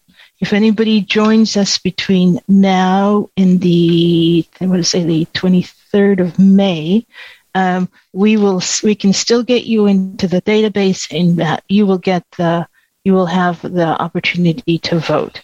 So please join us. Sign up. Tell your friends about us. Tell random strangers about us. Just anybody on the street. Yep. And they don't even need to be blind. They don't even need to be blind, low vision, or legally blind, or whatever you call it. Yeah. Thank you. All right. Thanks a lot. Thanks.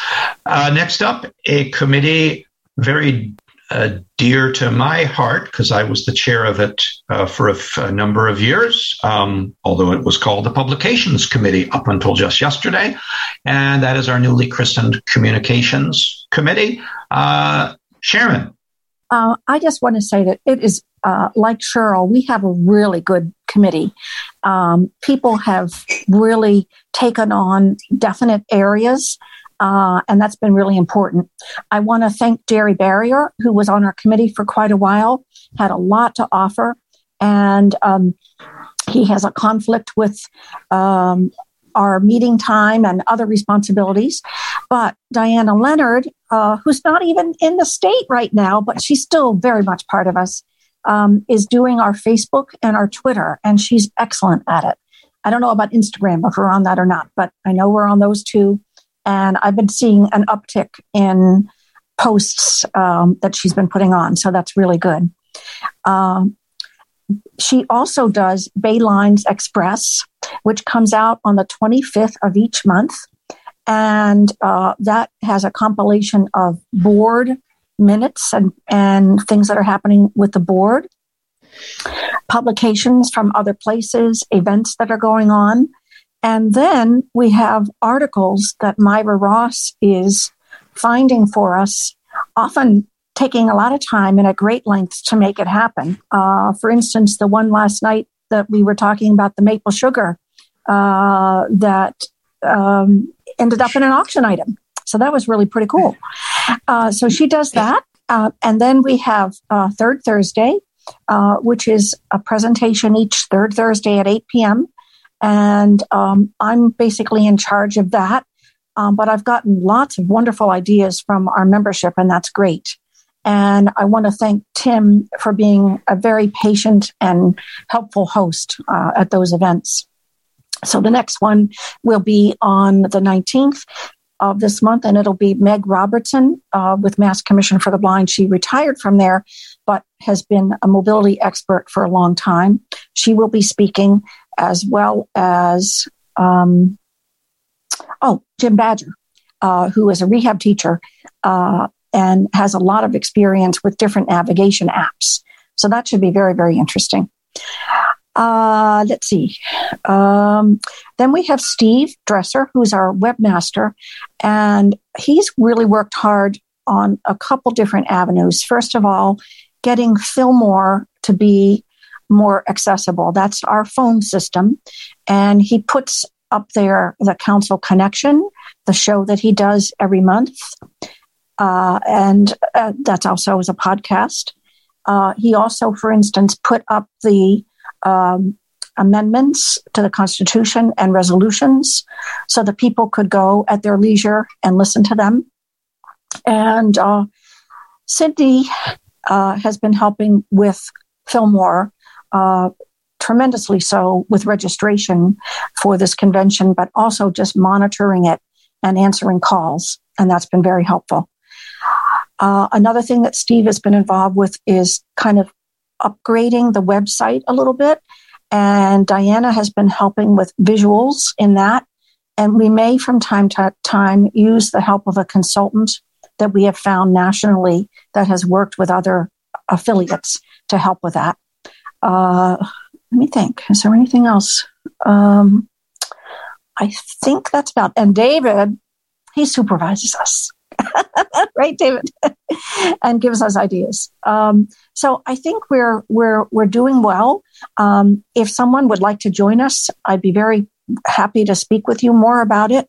We always can look for more ideas, and I think that's it. Thank you. Next up, Rosemary Miller, Social Committee. We are doing various things. We had our last social event on the 26th of March, and it was a story slam. Success. It was over 26 people. We had 3 winners of the story slam, and they each received a $25 e-card, and with their stories that they told us about. And we need more ideas and input from other people as well.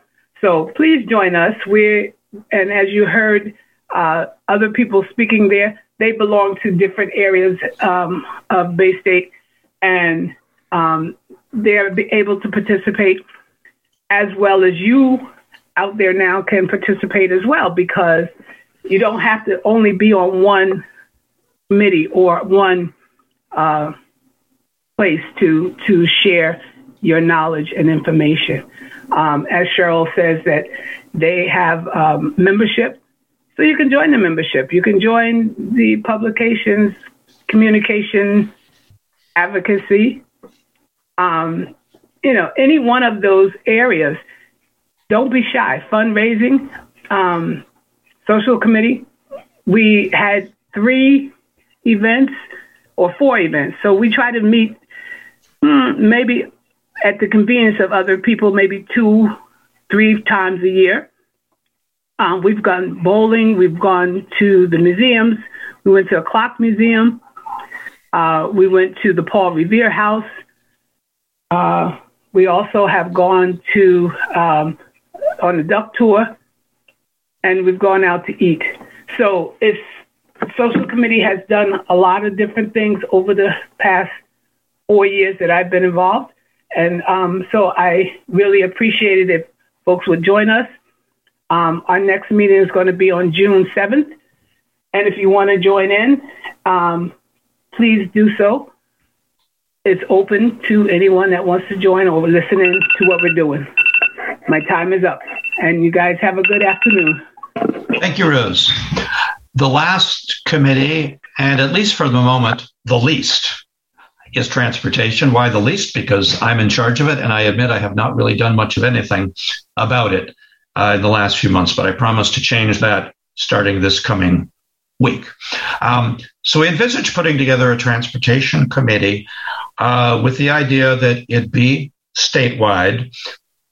Traditionally, BSCB has done a good amount in the MBTA area, but not necessarily as an organization in other parts of the state. So we want to be sure that this does have statewide representation. So definitely the MBTA area. Sharon mentioned some things that they're doing in Worcester.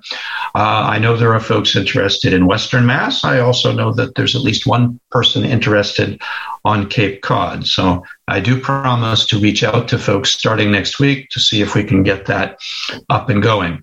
Another interesting thing that I heard this weekend was that the commissioner, the MCB commissioner, said that he would be interested in working with us on some initiatives that make sense to be statewide types of initiatives. So I think if we can identify some things like that, maybe we can get a little bit more oomph in what we do if we get MCB on board and helping us out also.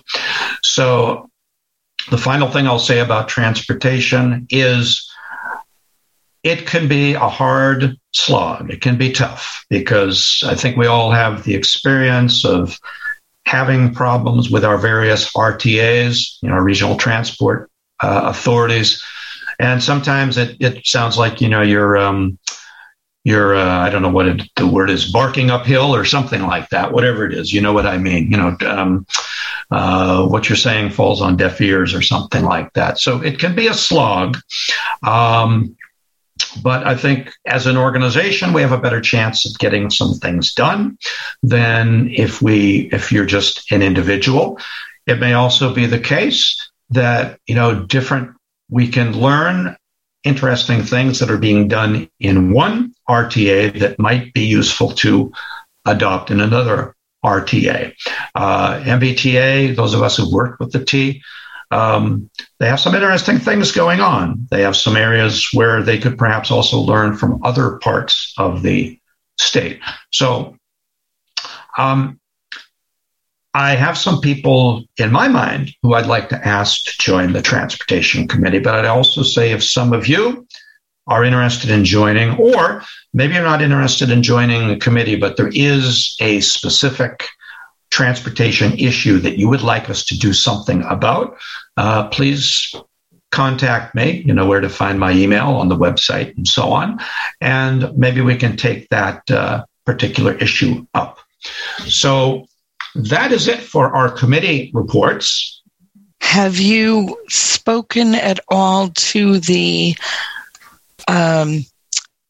mobility instructor from the commission about, whether she has any input for your third Thursday call?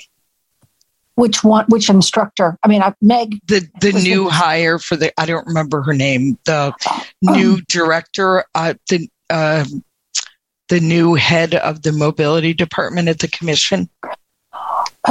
Excuse me. Oh, I wonder who that is. That would be Allie Bull. Oh, thank you. L-L-Y Bull. No, that's all right. She worked at the Carroll Center for a summer or two. Okay. That's a good idea, Jeanette. I had gone with Meg because she responded to a request for this on third Thursday. But I think that's an excellent idea. How do you spell the last name, Jennifer? If you call the commission I'll get her. And check with the mobility department, I might have it somewhere. If I do, I'll send you an email as soon as I find your email address. I think her name is Allison Bull. Bull. Bull. Okay. Thank you. It's Allison Alllyson Bull. Her name. Yeah. Okay. I think the particular thrust of this third Thursday is about navigation apps and. But she's very knowledgeable, and I don't know whether I suspect, just based on having seen her a little bit on a couple of calls, that it might be worth just having a chat with her. Absolutely. Thank you very much. I appreciate that. Okay. Okay, Mary's next. Okay, thank you. So I just wanted to let David know while I'm thinking of it, so I don't back out, that I would be interested in joining the Transportation Committee to work on matters here in Central Mass. So great. Everybody heard that. Good. Yeah. Okay, excellent. Do we have any other questions? I wonder if you could give us, or if Nick is available, Nick the treasurer, Nick Corbett is available, to give us, we forgot as a planning committee to include treasurer's report, and we've always had one. And I'm just wondering, even if it's a thumbnail about like kind of what we've got and where we are and how things are looking this year. Chris, I'm not seeing him here at the moment, unless he's on a phone number that we don't know about. Right. We forgot about that when we were doing our little list of things to do. Yep. Are there any more comments or questions? I have a few last remarks.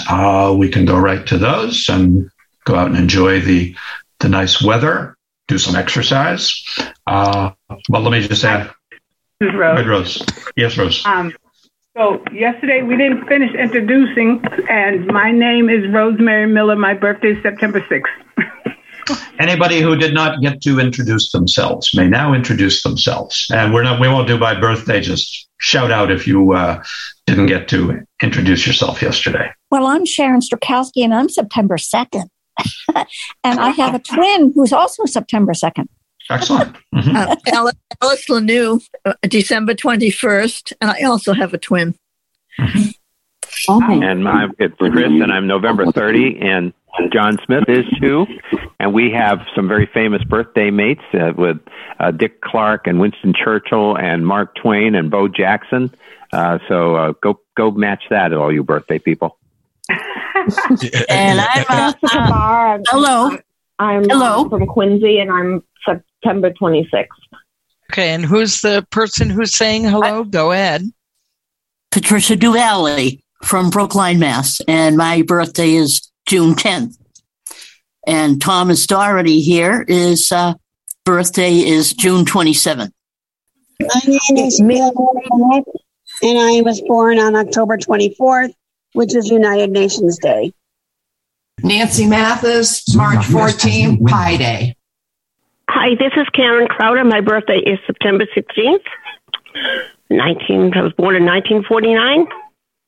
Oh, we didn't ask for that part, but anyways, it's up to you to divulge. Right. Anyways. Now we know. Mary Heroyan, December 7th. And I won't say, obviously, what day that is.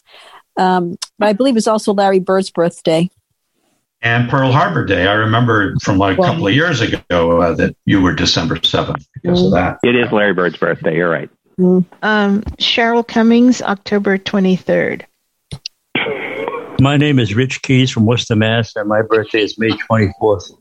Let's close things down. Let me just say a few last-minute remarks. First off, I really want to thank everybody who contributed to making this into what I think was a successful spring convention. One thing I will note is that, I check the participants list every now and then. I think we had a pretty strong attendance throughout, generally in the 60 to 70 participant range, which I think is pretty good, these days when people are Zoom fatigued, and we had some other it was a beautiful weekend and all. So I think we had strong participation. We clearly had a very successful auction last evening. Everybody had fun. And then the bottom line, of course, was great. I also want to thank once again our most generous sponsors, Democracy Live, which contributed $1,500. Jerry Boucher, who also made a very prominent contribution, as well as quite a few others who made smaller contributions. In terms of the auction last night, again, thanking once again our auctioneers, Jeanette, who did a great job of describing all of the different items to us, ACB Media for hosting, as well as hosting throughout. And then, of course, everybody who contributed items, all of those who, and again, Gerard, I don't know if you just joined 1 second ago, but I was also, I'm doing some final thanks, and you were one of the people I wanted to thank for your very generous contribution. So thank you so much for that. And then finally, all the people who contributed in other ways, either as committee chairs or organizing different sessions.